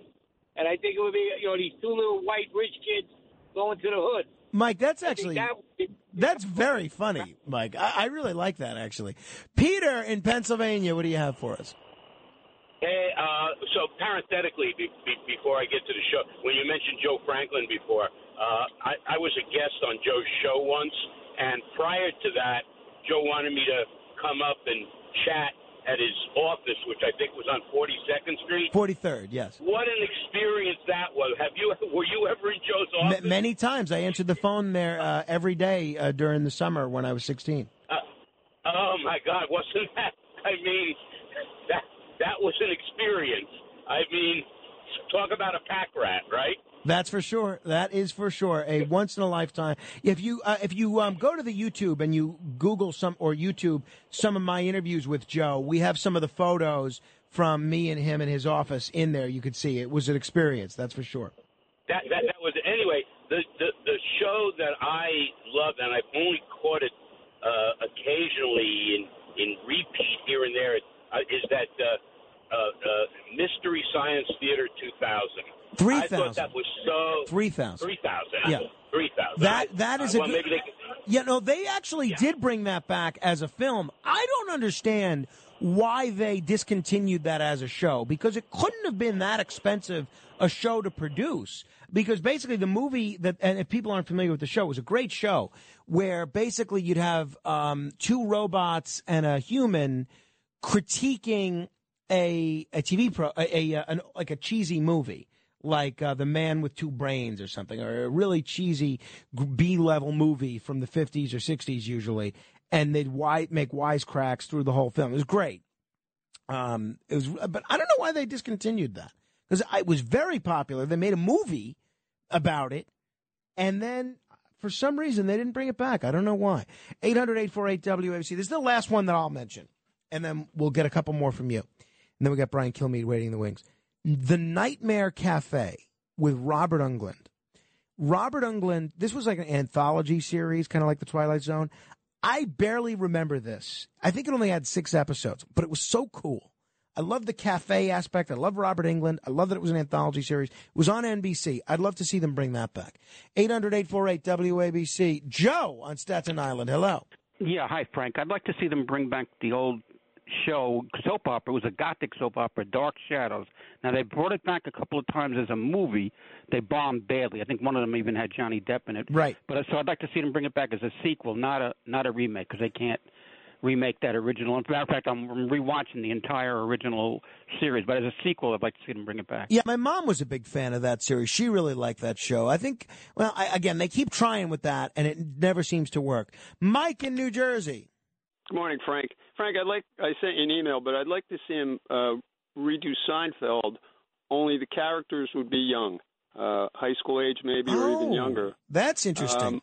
George would be there because he met him in high school, and then a female character, which could be an Elaine type, and then a kooky kid like Kramer. That's pretty clever, Mike. I actually think that could do really well. 800-848-WABC. I think that's pretty good. Pablo in Brooklyn, hello. Yeah, how you doing, Frank? Look, 2010. They have to remake that movie. It was horrible. Well, that itself was a sequel. Not a sequel, but reimagine that movie more in line with the book. Okay, all right, I can understand that. Look, Galactica 1980 was not a great sequel to Battlestar Galactica, but they ended up doing a very good remake of Battlestar Galactica and ignoring Battlestar Galactica 1980. So maybe that 2010, which was the sequel to 2001: A Space Odyssey, maybe they could do the same thing there. Hey, those of you that are on hold, if you want to continue to hold, we'll get to you. We're going to do the $1,000 Minute next, and then we're going to talk with Brian Kilmeade. Brian Kilmeade is heard every day from 10 a.m. to noon. But if you want to be the seventh caller to 1-800-848-WABC, if you are the seventh caller, I should say, then we're going to give you a chance to answer 10 trivia questions in 60 seconds. If you can do it, you'll win $1,000. So go ahead and call right now. 1-800-848-9222. That's 1-800-848-WABC. Straight ahead. WABC. Frank Morano. 77 WABC. Mr. Doubleina, Mr. Bob Doubleina. Mr. Doubleina, Mr. Bob Doubleina. Mr. Doubleina, Mr. Bob Doubleina. Mr. Doubleina, Mr. Bob Doubleina. Mr. Doubleina, Mr. Bob Doubleina. Mr. Doubleina, Mr. Bob Doubleina. Mr. Doubleina, Mr. Bob Doubleina. Mr. Doubleina, Mr. Bob Doubleina. In what is probably the catchiest song of all time, Mr. Doubleina. This is The Other Side of Midnight. We're going to talk to Brian Kilmeade in just a moment. But first, we want to give one lucky person an opportunity to win $1,000. The Other Side of Midnight presents... It's the $1,000 Minute. Answer 10 questions correctly in 1 minute, and you could win $1,000. Here's your host, Frank Morano. Thank you, Chris Libertini. Let us say hello to Ray in New Jersey. Hello there, Ray. How you doing, Frank? Ray, you know the rules, right? Yes. Okay, the timer will start after we ask you the first question. You get a question right, we're just moving on to the next one so we can get to all 10 of these in 60 seconds and make you $1,000 richer. You ready to go? Yes, I'm ready. How many letters are in the word name? 4. What is the first name of Supreme Court Justice Kavanaugh? Brett. What was the name of Lucy's husband on I Love Lucy? Ricky Ricardo. Which hotel had a break-in in 1972 which led to the resignation of a president? Watergate. What month is Flag Day? What month is Flag Day? June. What state did my brother get married in over the weekend? Hawaii. Gulliver's Travels was written by which Anglo-Irish writer? Gulliver's Travel was written by Sullivan. No, you were doing really well. You were on a good pace, too. Jonathan Swift, Ray. Well, you earned yourself some a new The Other Side of Midnight shirt. Ray, hang on. Give your information to Avery, and we're going to send you something nice. If you want to get a shirt for yourself, you can go to WABCRadiostore.com. There's a ton of great merchandise there. Meantime, many of you might have seen the movie Multiplicity, which is about Michael Keaton being cloned so that he can work, and then he can have leisure time, and then he could do housework, and then he can look after the kids and be a good husband. You may not know that. No, you may not know this, but That film, Multiplicity, was actually based on the cloning of Brian Kilmeade. Brian Kilmeade actually has 5 clones because that is the only way you can explain the prodigious schedule that this man is keeping up on a daily basis. He's on radio 3 hours a day. He's on television 3 hours a day. He is being a guest on other radio and TV shows. He's filling in on other TV shows. He somehow is finding the time to write books. I think he coaches Little League, and then he does and speaks live at live events. The guy has a schedule which no one in the world can understand, which leads me to think that there's something fishy going on here. As evidence of that, he's agreed to join us at 4:30 this morning. Brian, thanks so much for joining me on the radio. Well, first off, I can't win $1,000. I was all excited. I did not know that last answer either, by the way. But, Frank, thanks. Multiplicity was underappreciated, as is Michael Keaton overall. I will add one thing. Saturday nights at 8 and 11, I got a show called One Nation, which is it's doing really well, and I hope everyone watches. I'm sorry for omitting that, Yeah. of course. Right. You're on the air more hours than I'm awake in a given week, Brian, so forgive. But honestly, do you ever sleep? How do you manage this schedule, Brian? Because I feel like it's a big accomplishment if I can manage to read a book, yet you're out there writing them. Well, I got 2 years.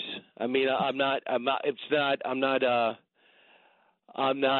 this Patterson guy pumping out a book all the time, and I'm certainly don't have that talent. But I'm just so I take really 6-7 months to come up with an idea, and then it takes 6-7 months to start researching. You frame it out, and then once you start, I got to get it done by 2023.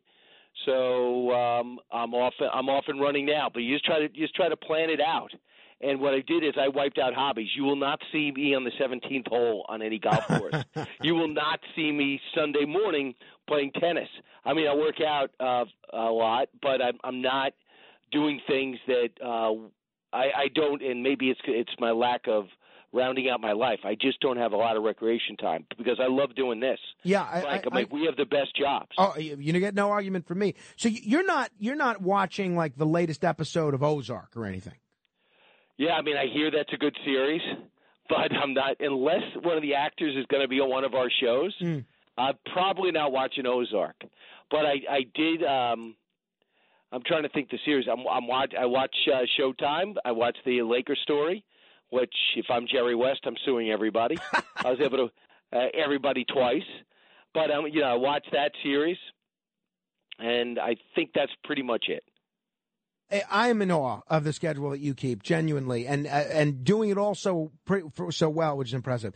Brian, a couple of issues in the news I want to pick your brain. First, let's look at the election results this week. Obviously, the story that you were covering a great deal yesterday and has gotten a lot of attention nationally is what happened in San Francisco. San Francisco, one of the most progressive cities in the country, has recalled the soft-on-crime DA that they have there, Kessa Bodine. It looks like there's a similar movement that's about to take hold in Los Angeles to recall their soft-on-crime DA. Might be happening in some other cities around the country. In L.A., the candidate that finished first in the mayor's race, a former Republican, former independent, sits on the board of the Ronald Reagan Foundation, ran on a platform on cracking down on homelessness and cracking down on crime. L.A., a very liberal city.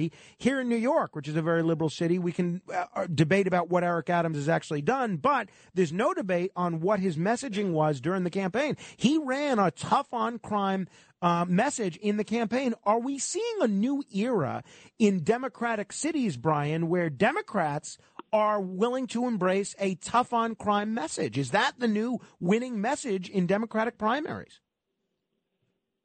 I don't think anybody, any independent, certainly any Republican, and most Democrats can't seriously think that they are tough on crime. They are solely responsible for the riots over the last 3 years in the streets, for the decrease in almost every budget, for the lack of, for the constant criticism on the men and women in blue, and those who wear the badge.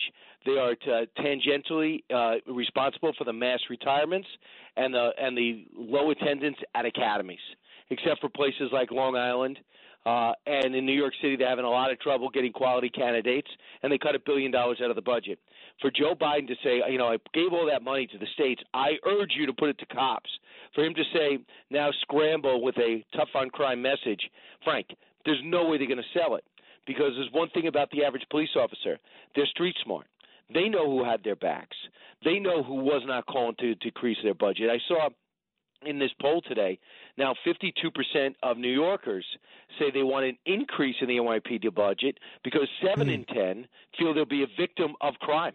Well, and what we saw in San Francisco, I just think, and you probably heard the show or portions of the show yesterday, I think it's such a big deal because for San Francisco to tell this guy to hit the road and throw him out in 2.5 years, that's as liberal as it gets.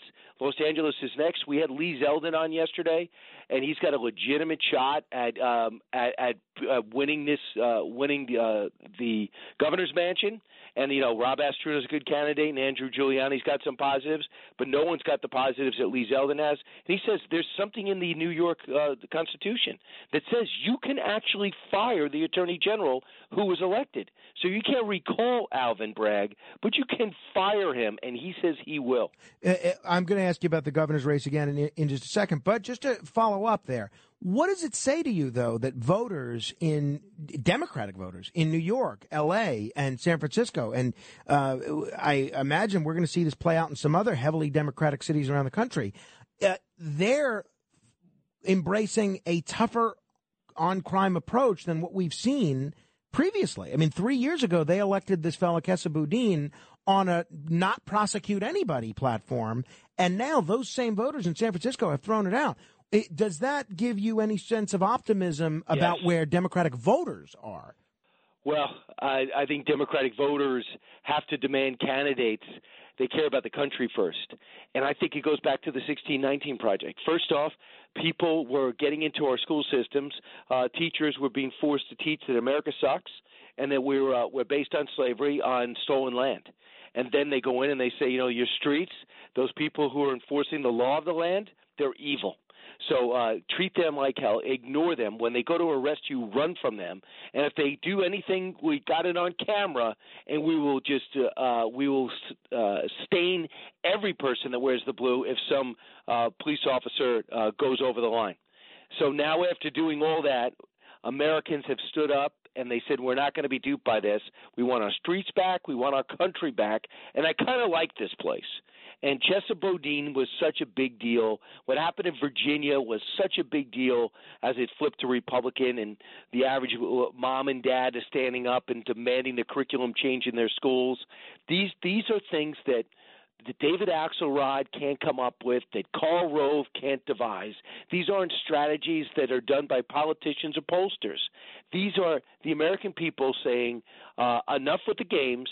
I'm getting my life back. I'm watching the back of my family, and I'm going to get my job back. I'm going to have a quality of life, and you are not going to tell me this country's bad and our streets are safe, because neither is true. We're talking with Brian Kilmeade. You could hear him this morning at 10 a.m. right here on WABC, doing great. You'll hear guests on that show that you hear nowhere else, doing very well in the ratings, and obviously just killing it on Fox News. Not only on Fox and Friends, but on the weekend as well.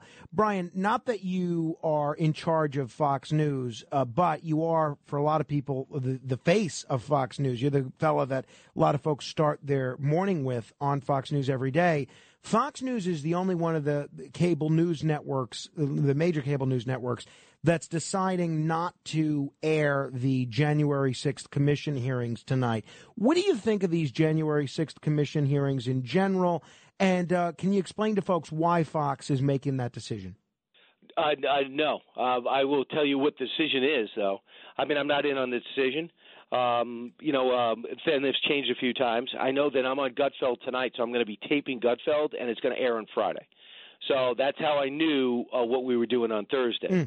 So it's 8 o'clock tonight. And the Fox Business Network, the fast-growing network in the country, which is in this building next door to me as the vice president of Fox Business. You'll see me on Kudlow tonight, too, at 4. There's no difference. I mean, one is like Fox. Nothing's like Fox News, but Fox Business is big, carrying it live. At the same time, our primetime lineup is the best in the country. Mm-hmm. I mean, we're beating networks.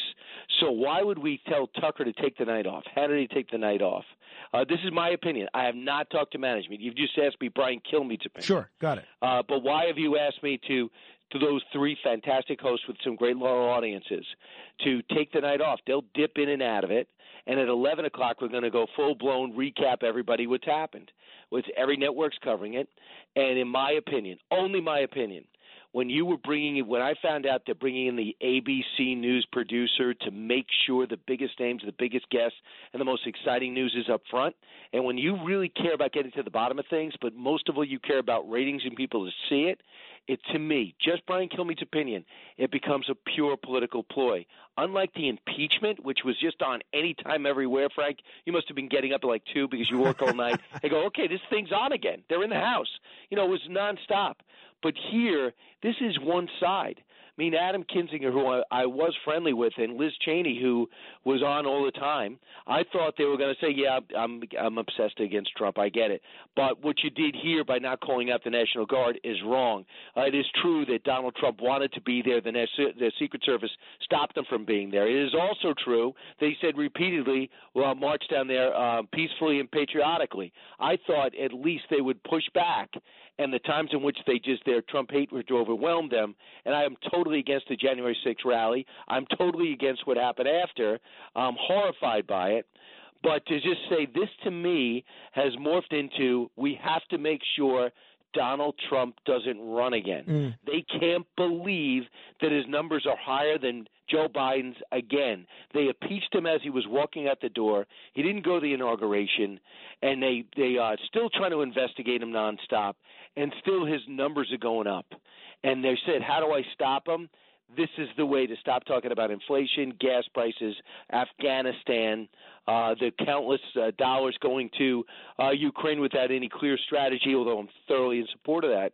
All his bungling of this America's Conference in California, the illegal immigrants, 32 miles long, storming our southern border.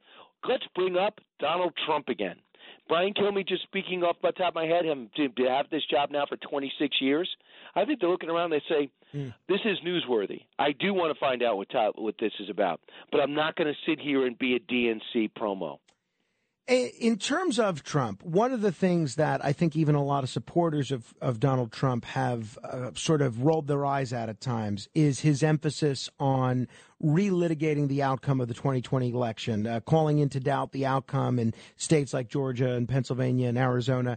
And I know you've said publicly that it's a mistake for Trump to focus on that rather than focus on criticizing President Biden's policies. Do you get the sense that President Trump is starting to de-emphasize those claims of election fraud at all? No. I mean, I heard a report from somebody who was just there. They said basically he does not want to see you if you think he didn't win the election. Wow. So that's just it. I know the people that are his biggest fans. And it's like this, Frank, you could be the biggest fan of the Giants and look at the last 10 years, and you can't say they made the right decision with coaches in the draft. Mm-hmm. You could sit there, why did you draft this pro? But it doesn't mean you stop being supportive of him. But if Donald Trump, he's got that 40% base. Everybody that's at 40% knows for him to win, it's got to get to 44 and 46. For him to do that, he's got to attract independents and moderates and undecideds. Not the Trump base. He's got to go beyond the base. He's got to go beyond it. And if he continues to bring up 2020, he will not, especially when inflation, gas prices, the strength of the economy, 11 million unfilled jobs, the embarrassment of our foreign policy, the ineptness of our president is what concerns us most. Nobody cares about 2020. Their legal team proved almost nothing. So in that case, you move on. Nixon had a great case against Kennedy. You moved on. Gore felt like if they counted the whole state, he would have won, but he moved on because it's better for the country to move on. Now Joe Biden is coming on the midterm elections, and he's going to get thumped in a way, if there's any justice in the world, we've never seen before. He's already plowing the ground saying, I don't know about these new election rules. I don't know if we can trust the election. Now Republicans can't come back and say, how dare you de-emphasize the election. Yeah, and that it really is a shame because it's sparing the country from a really important policy debate on all the issues you just mentioned and the issue we began the discussion with, the crime issue, which is paramount on a lot of those of us that live in places like New York. You alluded to the governor's race. Lee Zeldin, you had a terrific interview with him yesterday. It looks like he and Andrew Giuliani are sort of neck and neck at the top of most polls in the governor's race. A lot of speculation about who President Trump would endorse in that race, if anybody. Clearly, he's got a long association with the Giulianis, but had a very good working relationship with Lee Zeldin. And I'm wondering, as somebody that has followed the race fairly closely and that knows the mindset of President Trump better than I think most do, what do you think he'll end up doing there? Do you think he'll endorse Zeldin, Giuliani, or stay out of it? Well, he's known Andrew Giuliani his whole life. Andrew did a great job in the White House by almost all reports. Every time I meet him, the guy's upbeat. I just don't think he has any experience. And I don't think you jump to the governor's race from handling sports in the White House. Number two is Rob Astorino, unbelievably talented, conversational, great broadcaster and communicator, but he's tried twice, and he's gotten nowhere. Lee Zeldin's a military guy. He's a Jewish American who's won in a purple area, who understands national security as well as knows that in this state you can't run it like it's bright red. You have to run it and understand that the New York City has needs and upstate New York matters and Long Island certainly matters. I think if you look at the climate, the disaster that Cuomo is, the overwhelmed Governor Hochul, this is an opportunity for the right candidate. I believe that Lee Zeldin seems to have all the attributes of the person that could get the governor's mansion for the first time since Governor Pataki. Well, it's certainly going to be very interesting. Before we let you go, Brian, and I know you have a marathon day of 9, 10, 11 hours of broadcasting today. I don't know. I've lost track. I get dizzy listening to your schedule today.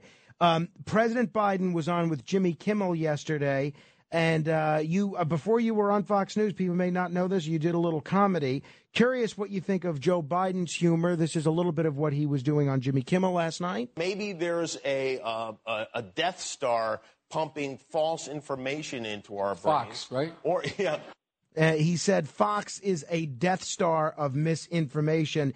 Any thoughts on how the president did, either comedically or on the substance of his appearance yesterday? So what I was doing is I was reading the transcripts, and I'll have some of that today.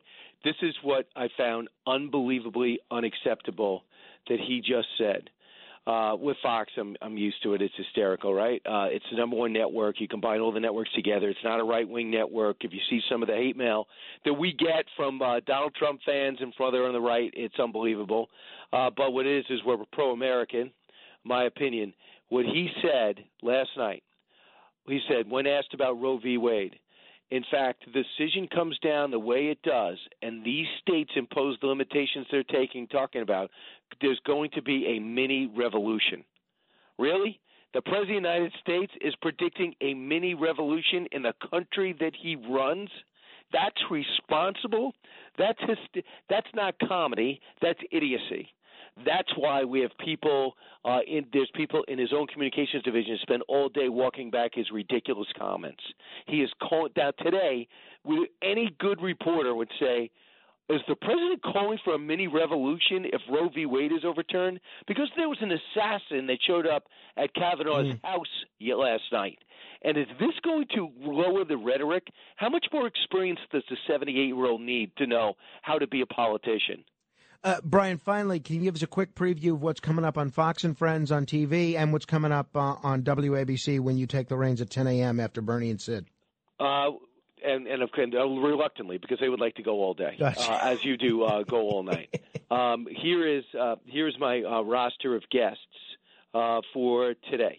We're going to have Jason Chaffetz on what's going on with gun legislation. Carly Shimkus, who everybody there knows, was on with Imus for years on WABC.